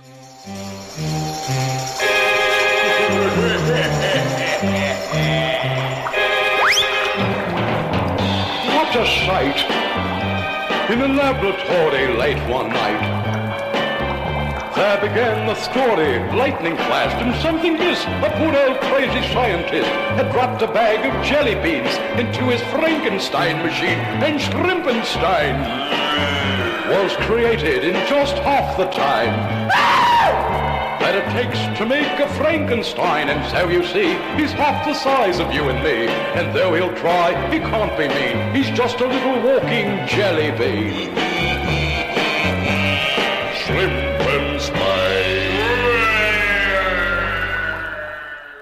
Velvel was a Yiddish puppet who, along with his handler Ricky Lane, became popular after Nat King Cole strong-armed Ed Sullivan to feature them on his show. The bit was unforgettable, and they ended up doing Sullivan another 47 times. The duo got so popular that they started hanging out with the Rat Pack, where one drunken evening Velvel and Sammy Davis Jr. were said to temporarily exchange eyeballs. Lane and Velvel also made a record called Fairy Tales for Adults You Wouldn't Believe. The fairy tales are adult in that they are full of dumb jokes, not adult like the puppet porn we mentioned earlier, much to the disappointment of Brian Ferry. Bill Hart quips on the back of his album, Let's Go Ape with Bill Hart and his pal Harry, that he was born at a young age. That's the quality of joke that you can expect from this private press classic. He also brags that he was a blackface minstrel, a vaudeville performer, a stone cold killer in World War I, and a French Apache dance team member, and a knife thrower, all before he found his true calling in ventriloquism, specifically his superb dialects. I can only imagine the sensitivity and restraint that Bill and Harry show, given the history of their cultural mindfulness. Two other things to note from the sleeve. Number one, Bill loves to play children's hospitals on tours. 6 kids are the best audience. They can't leave. And number two, that the album is subtitled The Intellectual Idiots, which is nearly half right. Gary Hunter and Mrs. Tweed were the masters of dummy lounge music that did their finest work, and only work, aboard Carnival cruise ships. They're responsible for countless patrons heaving themselves overboard into the darkest depths of the ocean just to escape that contagious croon. Send me a postcard, drop me a line. I'm sending you on a trip. Indicate precisely where you'd like to go. About how are you to see Don Ho? Give me an answer answer. Fill in the form because you're mine forevermore. Yes, I still need you, and I'll still feed you when you're 64. Yes, you still need me, and you still feed me when I'm 64.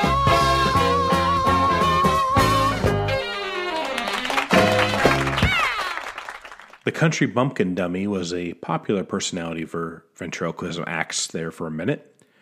Randy O'Dandy and Susan were a rhinestoned pair featuring a former beauty queen and her hornball shit-kicking brother dummy who talks about how great it was to be the only male allowed into the girls' dormitory. They made appearances on Hee Haw and had a couple of strange singles that have been entirely wiped from the internet. Tommy, Doc Scott, was one of the last true minstrel performers who started in the 30s with traveling medicine shows. Along with writing and singing a huge amount of old-timey and bluegrass songs, Ramblin' Tommy was also known to perform with a talking mannequin that he made out of an oil can called Luke McLuke. Luke is featured prominently on the cover of the album Tommy Scott's Original Georgia Peanut Band. And there are even clips of the duo slaying the audience at the Grand Ole Opry. Over and I hipped the little baby calf out of the mud, and the mother cow wished to thank me. What'd she do? Well, the mother cow, she wished to thank me, so she came over and she licked my hand with gratitude. Done what? She licked my hand with gratitude. No, she didn't. Yes, she did. No, she didn't. Yes, no, she didn't. All right, smart aleck, why'd that cow lick my hand? She thought she was her other calf. Now, wait. Gary Bradford is a legend amongst collectors of weird records. Gary Bradford was born with a condition called phocomelia, meaning that he has no arms, amongst other abnormalities. But he didn't let that slow him down. In fact, he would have embraced it if, well, usually just belting out bad gospel music, he decided that he also needed to get in with some Christian dummy play, despite pretty suspect voice-throwing skills. Certainly helps to be in the recording studio. He and Danny the Wonder Boy break out some cracks about the difference between pastors and deacons on his record. I'm not handicapped, just inconvenienced. Here's a snippet of the skit and title track. How are you doing today? Oh, real good, Danny. What's going on? Well, Gary, I learned something new this week. You did? Well, what did you learn? Well, I learned the difference between a deacon and a pastor. The difference between a deacon and a pastor? Well, what's the difference? Well, a pastor's paid to be good and a deacon's good for nothing. Oh, well, isn't it good to be here in the recording studio and getting ready to record my song? Yes, Gary, and I want to say something. Well, hurry up. You know, we're on tape. Well, we're all handicapped one way or the other, and Gary's is just a little more visual. You can see his, and even I have a handicap. You have a handicap, Danny? Well, what is your handicap? Well, I can't talk without you. Oh, okay. Well, I'll talk to you later, Danny.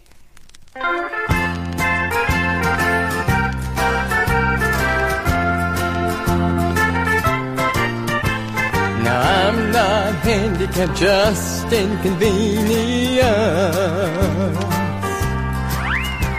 Now I've got a great big voice instead of arms. Now God gave me hands, and that's okay, 'cause I can sure handle the consequence. He might put me in a church with thousands and thousands, or in a little town with just two in a bar. At the dawn of the hip-hop movement, Sugar Hill Records was known for being courageous in the music they released. They may have never been braver than when they issued the 1981 single, Check It Out, with Wayne and Charlie the Rapping Dummy. Charlie, for being a dummy, was quite the social advocate, spitting hot fire about access to food stamps and Medicaid. And Wade Garland still spends a lot of time educating and entertaining disenfranchised New York City youth. Throw your hands up in the air. Everyone say we're getting welfare. Food stamps. I said Medicaid is a great old aid. Someone say we need some today. A Medicaid for all aid. David Liebhardt is a star of the art brute style of puppetry. Starting as a Hollywood Bowl busker along with his trusty companion, a filthy hand puppet named Doug the Dog, the Christian Scientist made a name for himself with bellowed-out, crazed gospel pop singing and bad ventriloquism. So bad, in fact, that his method of throwing his voice was pretty much him talking normal while hiding his mouth from the audience with his hand or a piece of paper. He claims many things. He was an early comedic partner of Robin Williams. He was abducted by aliens. He was raped by a polar bear. Jim Henson left him a puppet collection. He was featured in episodes of The Golden Girls and Wings. And that he had conversations with ghosts of reptiles that had died due to his negligence.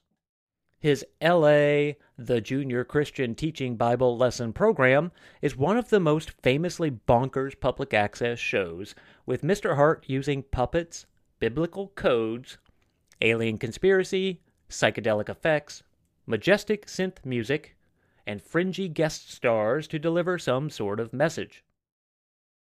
Is unprofound a word? He found some fame as a favorite on the Adult Swim Tim and Eric show and would eventually record CDs and tour. Here's a clip from the show with an alien singing about Jesus, naturally. In God's presence is peace and joy and power, a life divine of God, protect us every hour.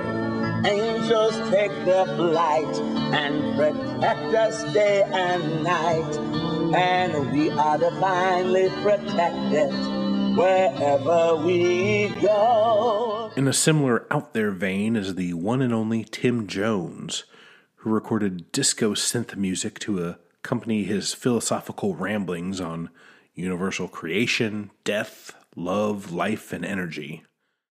But his funky doctrines needed an additional cheerleader to find a wider audience. Enter TJ Hustler, a streetwise dummy in the vein of Iceberg Slim, who would wax poetic on metaphysics while Preacher Man laid down the beats. Somewhat of an engineer, Jones hardwired a Hammond B3 organ to play both Moog synth and normal organ sounds. Here's a bit of a mind trip for you called Feel It.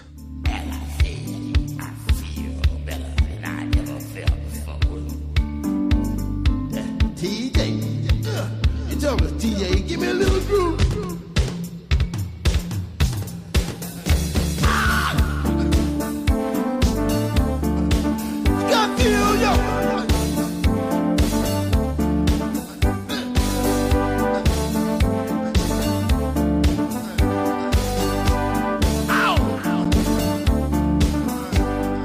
Preacher Man put out an extremely rare private press record and a couple CDR releases, but luckily has had some reissues lately. More on that in just a moment. No matter how much we may want the creepy reign of ventriloquism and puppetry to end, it shows no signs of slowing down. If anything, it grows in its insidious power. We've already mentioned Jeff Dunham and his acolyte Terry Fader becoming very popular on the wave of lowest possible denominator. There's brutally stupid puppets doing adult shows and movies like Crank Yankers, Avenue Q, Happy Time Murder, and Wonder Chosen. And then the huge amount of horror movies that draw upon the natural repulsion of dummies and puppets to bring cheap chills and thrills to their audiences. The Great Gabbo, Dead of Night, Magic, Puppet Master, Dead Silence, Devil Dolls, Chucky, Annabelle, and on and on. But there have been more insightful and satirical puppeteers too. Robert Smigel is an expert-level roaster as Triumph the Insult Comic Dog, which has caused him to get kicked out of several national conventions and a few Westminster dog shows. Or, if you like your Muppets mopey, then try Fragile Rock. The emo puppet band might be right up your weepy alley. Somewhere between an art troupe and a comedy act, the Austin group really leans into it with onstage in-between song therapy sessions and a band motto of Stay Felt. Here's the song, I Am Sad and So Am I. You know. doesn't really matter anyway. There is a dark cloud hovering over me. Standing in the clover, waiting for my Grover. I am sad, so am I. An emo puppet band not weirdly specific enough for you? How about a Jewish rock band manned by life-sized puppets? Bubba Mises has taken Israel by storm with their Hasidic tune incorporating slick power ballad style of hard rock sung in Yiddish.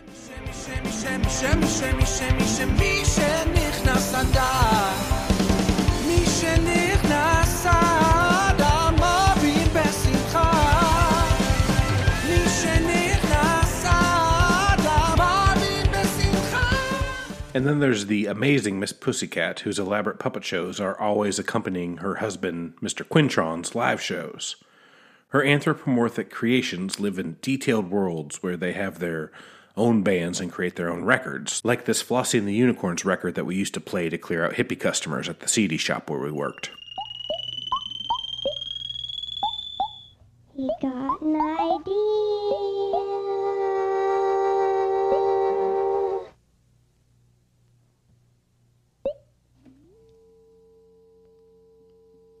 Hello, everybody. I'm DJ Cardboard, a veterinarian in the magical forest. Last night I got a great idea. I'm gonna teach the animals to play guitar. Gonna have jam sessions with the tigers.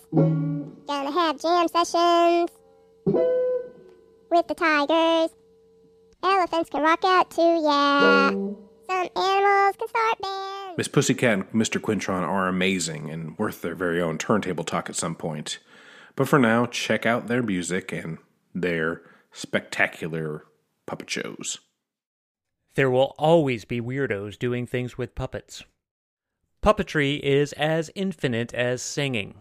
It's hard to believe the solemn religious ceremonies featuring movable idols from thousands of years ago would eventually lead to this 16-piece, 8 men, 8 dummy, Hungarian ventriloquire. But it did. Yesterday, all my troubles seem so far away. Now it looks as though they're here to stay. Oh, I believe in yesterday. Suddenly, I'm not half the man I used to be.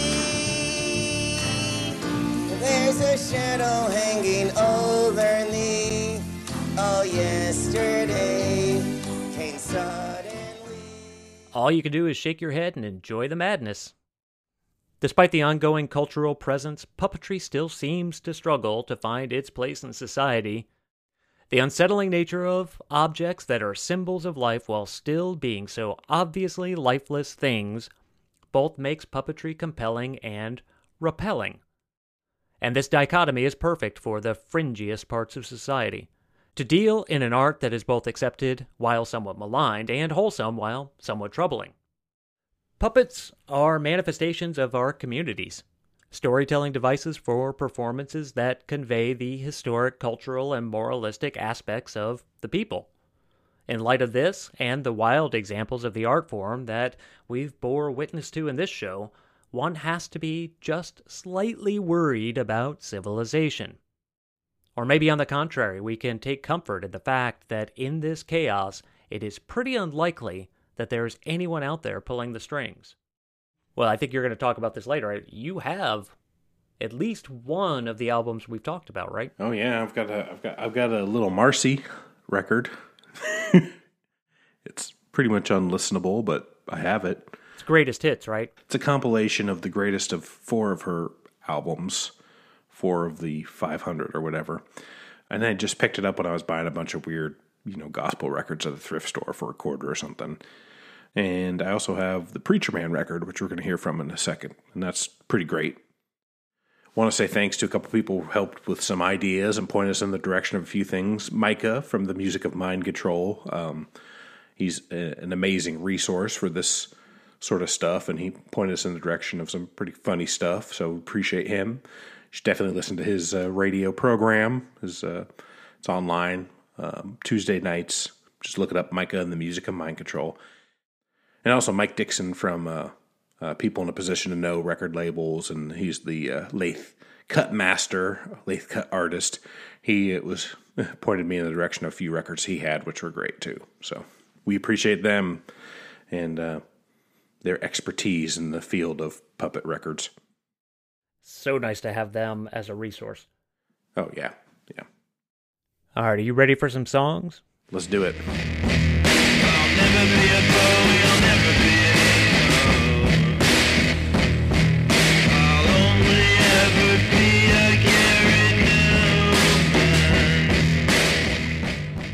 All right. I'm going to go ahead and play my first song. Like I said, I was going to play that little Marcy, but I just decided that you all, if you've made it this far, that you deserve a break. So for my first song, it is Preacher Man, and the song is called The Age of Individualism.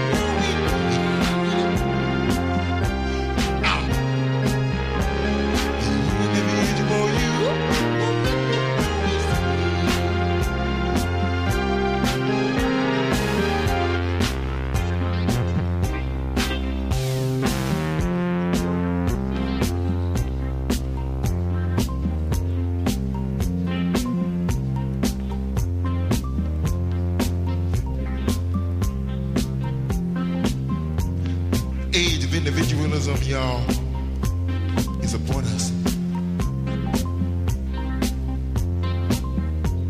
We have approached an age and time when each and every one of us will be totally responsible for ourselves. We must seek true security. And let me tell you, true security can only be found in constructive knowledge. Constructive knowledge is the only thing that will keep us safe, y'all.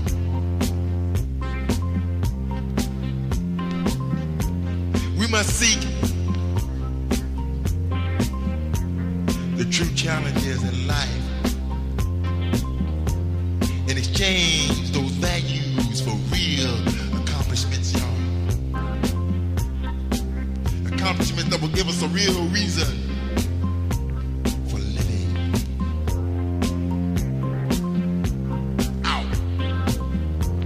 We must relieve our mental holdbacks that keep us as we are and unite with a purpose that will excel us on into the age of individualism.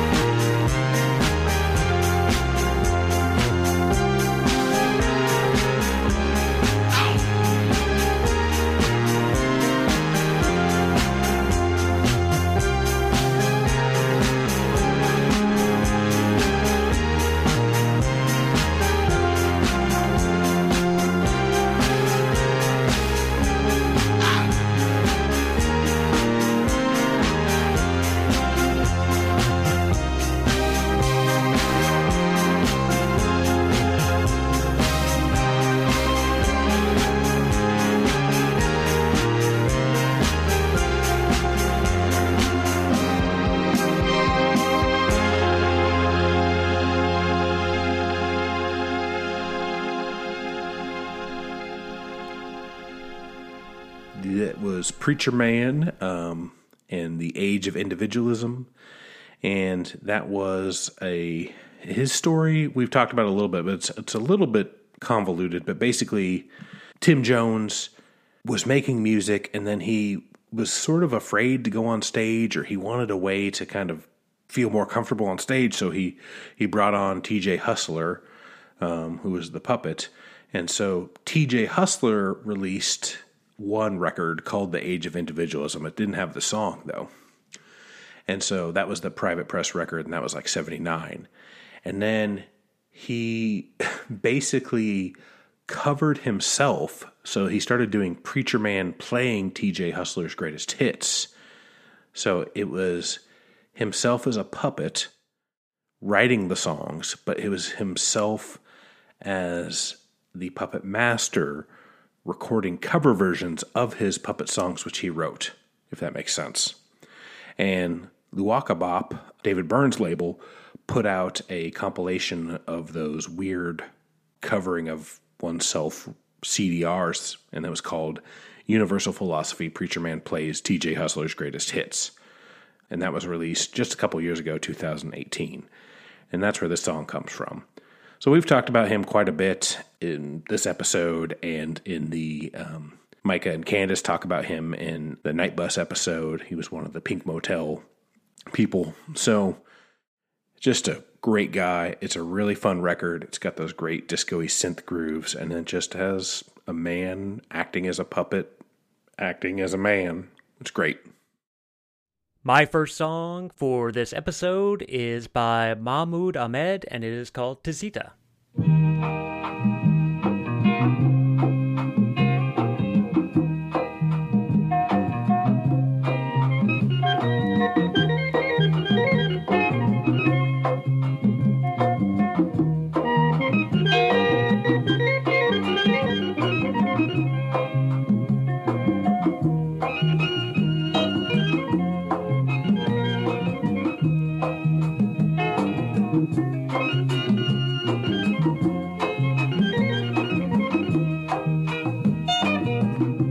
ትናንትናን ጥሶ ዛሬን ተንተርሶ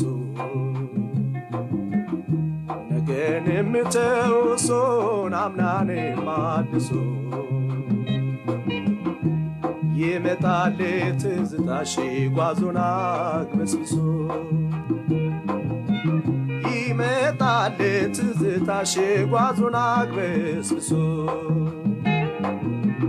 ፍቅርንስ ሸኘሁት ወጥቼ እስከ ደጅ መውደድን ሸኘሁት ወጥቼ እስከ ደጅ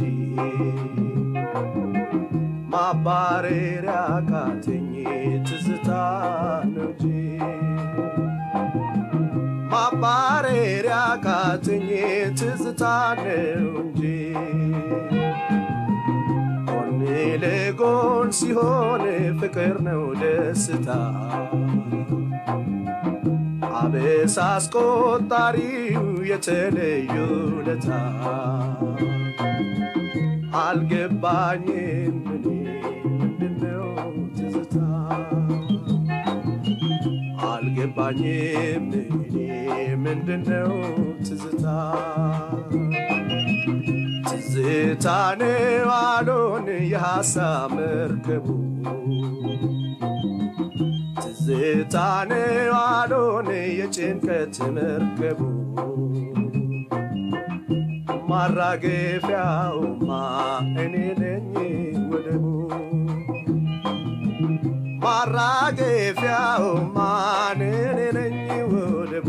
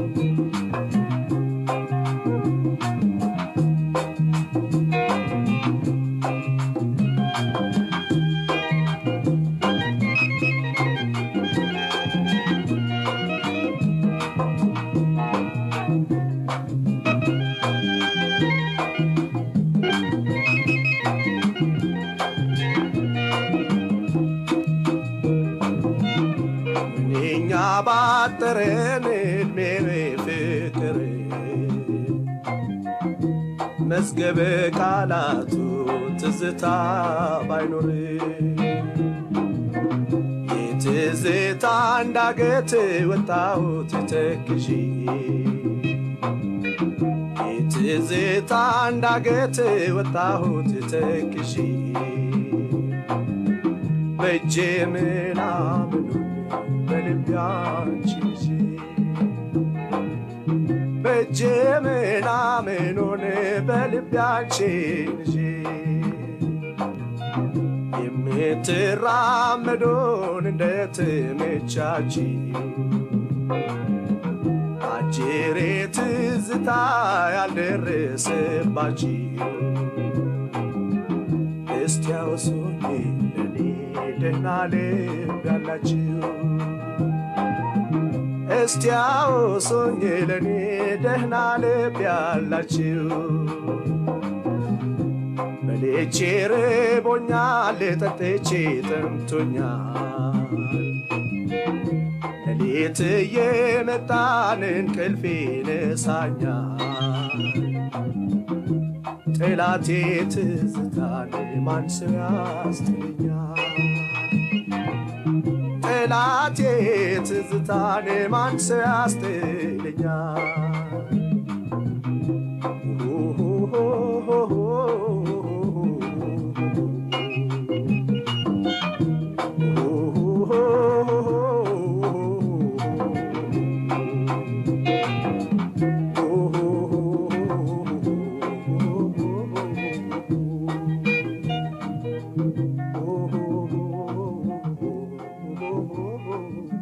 All right, that was Mahmoud Ahmed with Tizita. That was originally from a 1975 album called Era Mela Mela, which is also the name of his most well-known song.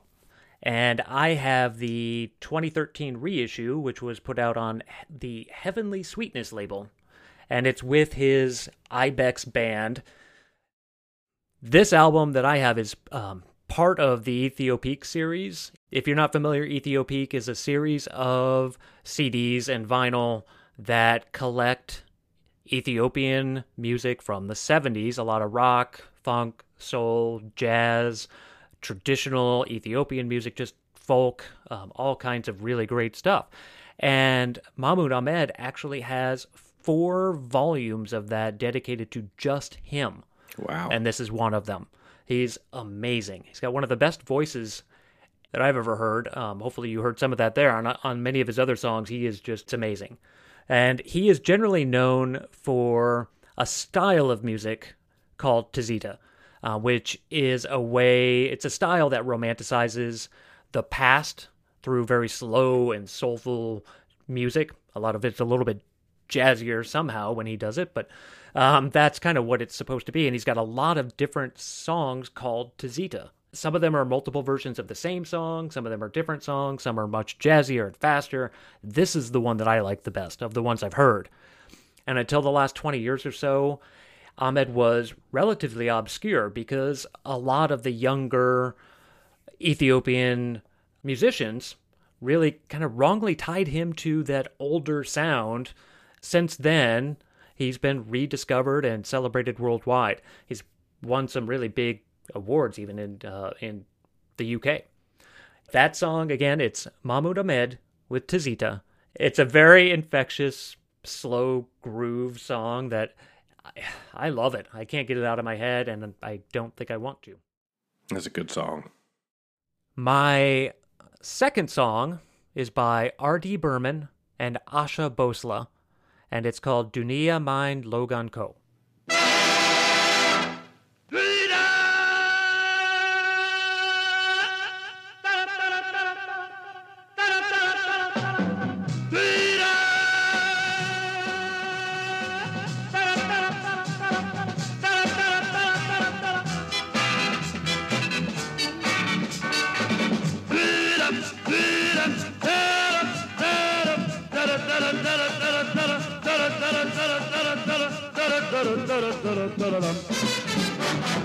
दुनिया में लोगों को धोखा कभी हो जाता है आंखों में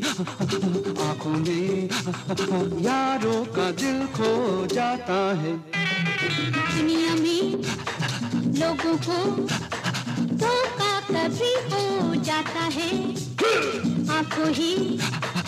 आंखों में यारों का दिल खो जाता है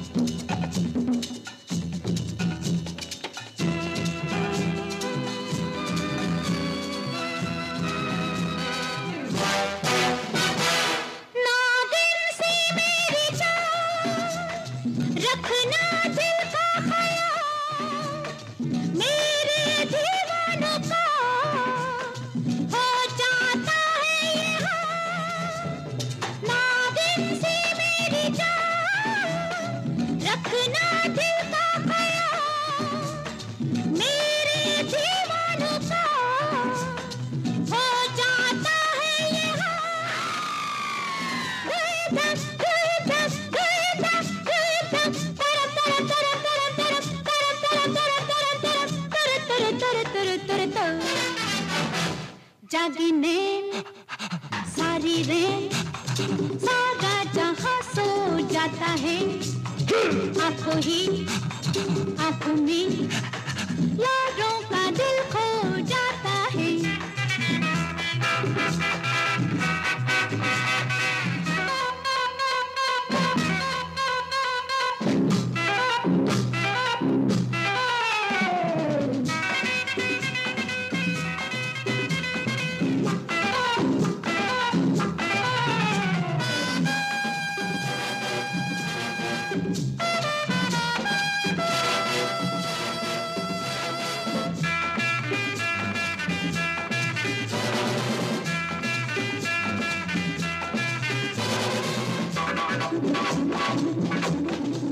कहती है ये नजर कब क्या हो क्या खबर दुनिया में चंद लोग होते हैं जादूगर कहती है ये नजर कब क्या हो क्या खबर दुनिया में चंद लोग होते हैं जादूगर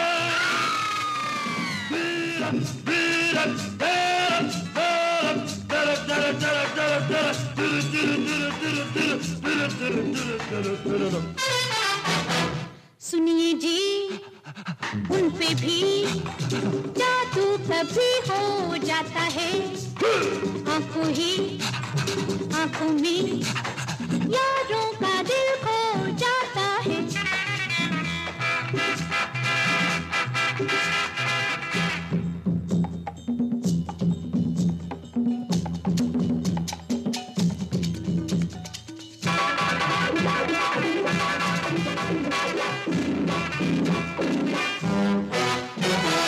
पिंजरे में चल के आप आ जाता है शिकार आते थे भी कभी आ जाता है यूं प्यार पिंजरे में चल के आ जाता है शिकार आते थे भी कभी आ जाता है यूं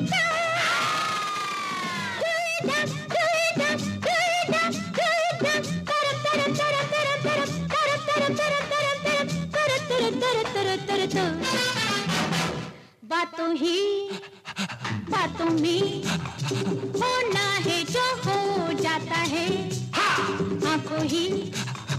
आंखों में यारों का दिल खो जाता है दुनिया में लोगों को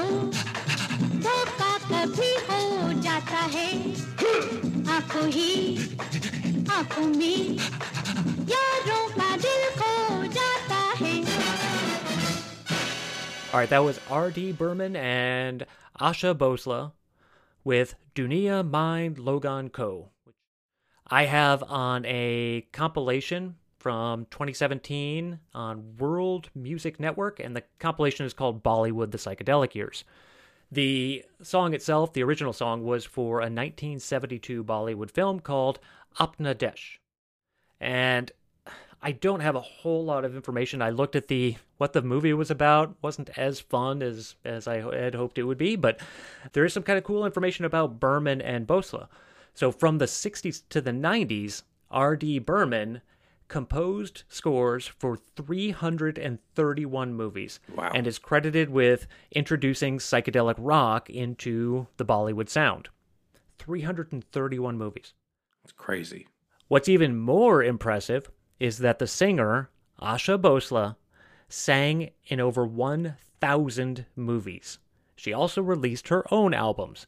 In 2011, she was put into the Guinness Book of World Records for being the most recorded artist in music history. Kind of cool. Yeah. I got the Bollywood album a couple months ago, and that's the first track on it, and I just fell in love with it. It's really weird and catchy at the same time. It's something a little lascivious about it with the grunting, but it's a fun song, I think. So hopefully everybody liked it. No puppets in it, though. No, I went pretty far away from our theme with my two picks. Mercifully. Yes. As did I with my last song. This last song is called You and Me by Penny and the Quarters. You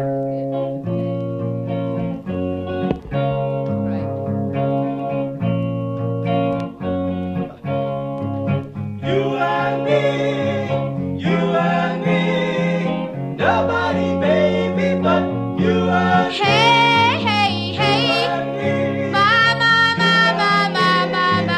Nobody, baby, but you and me. If the stars don't shine, if the moon won't rise, if I never see the setting sun again, you won't hear me cry. This I testify. Please believe me, boy, you know I would lie. And as long as there is you and me, nobody, baby, but you and me.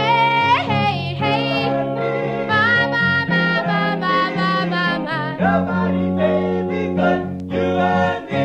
If you love a soul more than fame and gold, and that soul feels the same about you, it's a natural fact, there's no turning back. And here's some advice to you. You've got to say it's you and me.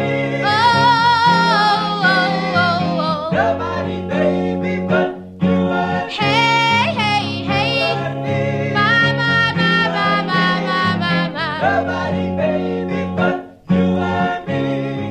When love is real, you don't have to show it.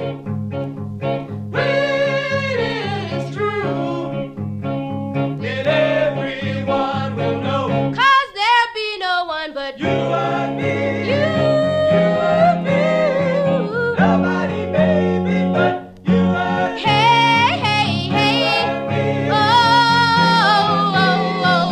Nobody, baby, but you and me.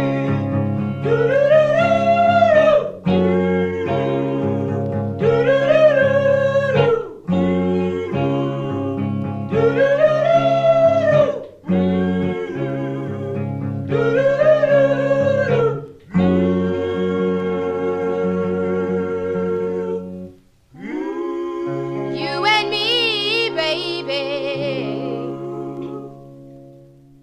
All right, that was You and Me by Penny and the Quarters. They are a kind of a lost soul band, and they got sort of famous, though I didn't know this, when this song was used in a movie called Blue Valentine in 2010. I'd heard it on a compilation or something at some point, so probably after the movie came out, but it's a great story. So basically, these teenagers were invited to audition in a kind of a local Columbus, Ohio recording studio that would eventually come out as the Prix-label, Prix, by a guy named Clem Price. And so they recorded 3 songs. This was one of them. And it was a sister and her 3 brothers. And they called themselves Penny and the Quarters. The song was basically recorded and then nothing was done with it. It was put in a box. They think it was recorded sometime between 1970 and 1975. And the owner of the studio just kind of put it in storage. Then that guy, Clem Price, died, and all his collection of tapes and acetates were purchased at an estate sale, and people listened to them, and they were fantastic. And so they got him to Numero, who put out a compilation on their Eccentric Soul series. And this one's called Eccentric Soul, the Prix-label, that came out in 2007.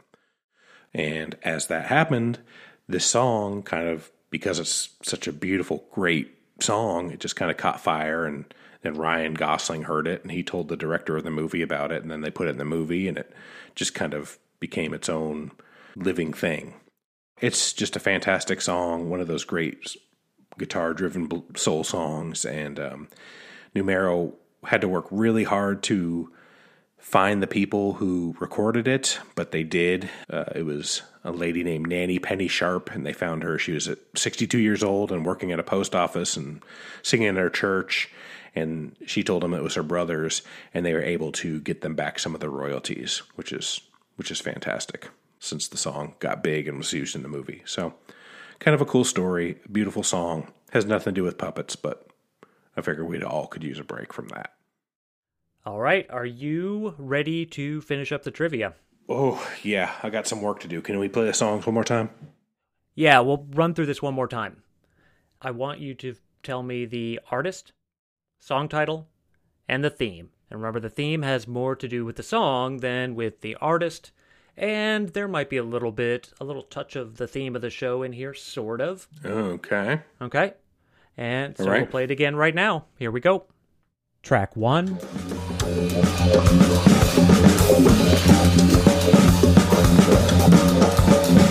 If they push that button, if they push that button, it's gonna blast you so high. Track 2. You said you won't. And there's always some turtle snapping. Track 3. Sleeping on futons and cots, the king size, green machines, the green vibes, the scene pies, let the thing between my eyes analyze life ills. Then I put it down tight real. I'm tight grill with the phony. Track 4. Now see alone in us, alone in us, our own true Track 5.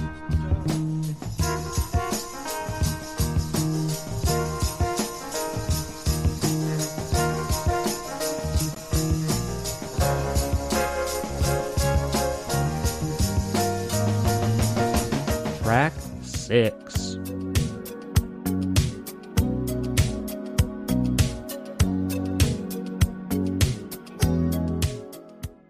All right.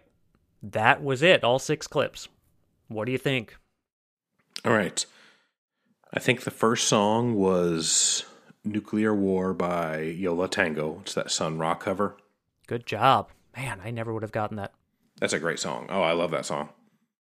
They just reissued the original Sun Ra record. And then the second song is Smog. And I think it's No Dancing is the name of the song. It is. Yep. Which is off Knock Knock, which is one of my personal favorite records. Yep. Very good. The third song, at first I thought it might be Jay-Z Hard Knock Life with that beat, but then I heard the rapping, and it's clearly not Jay-Z.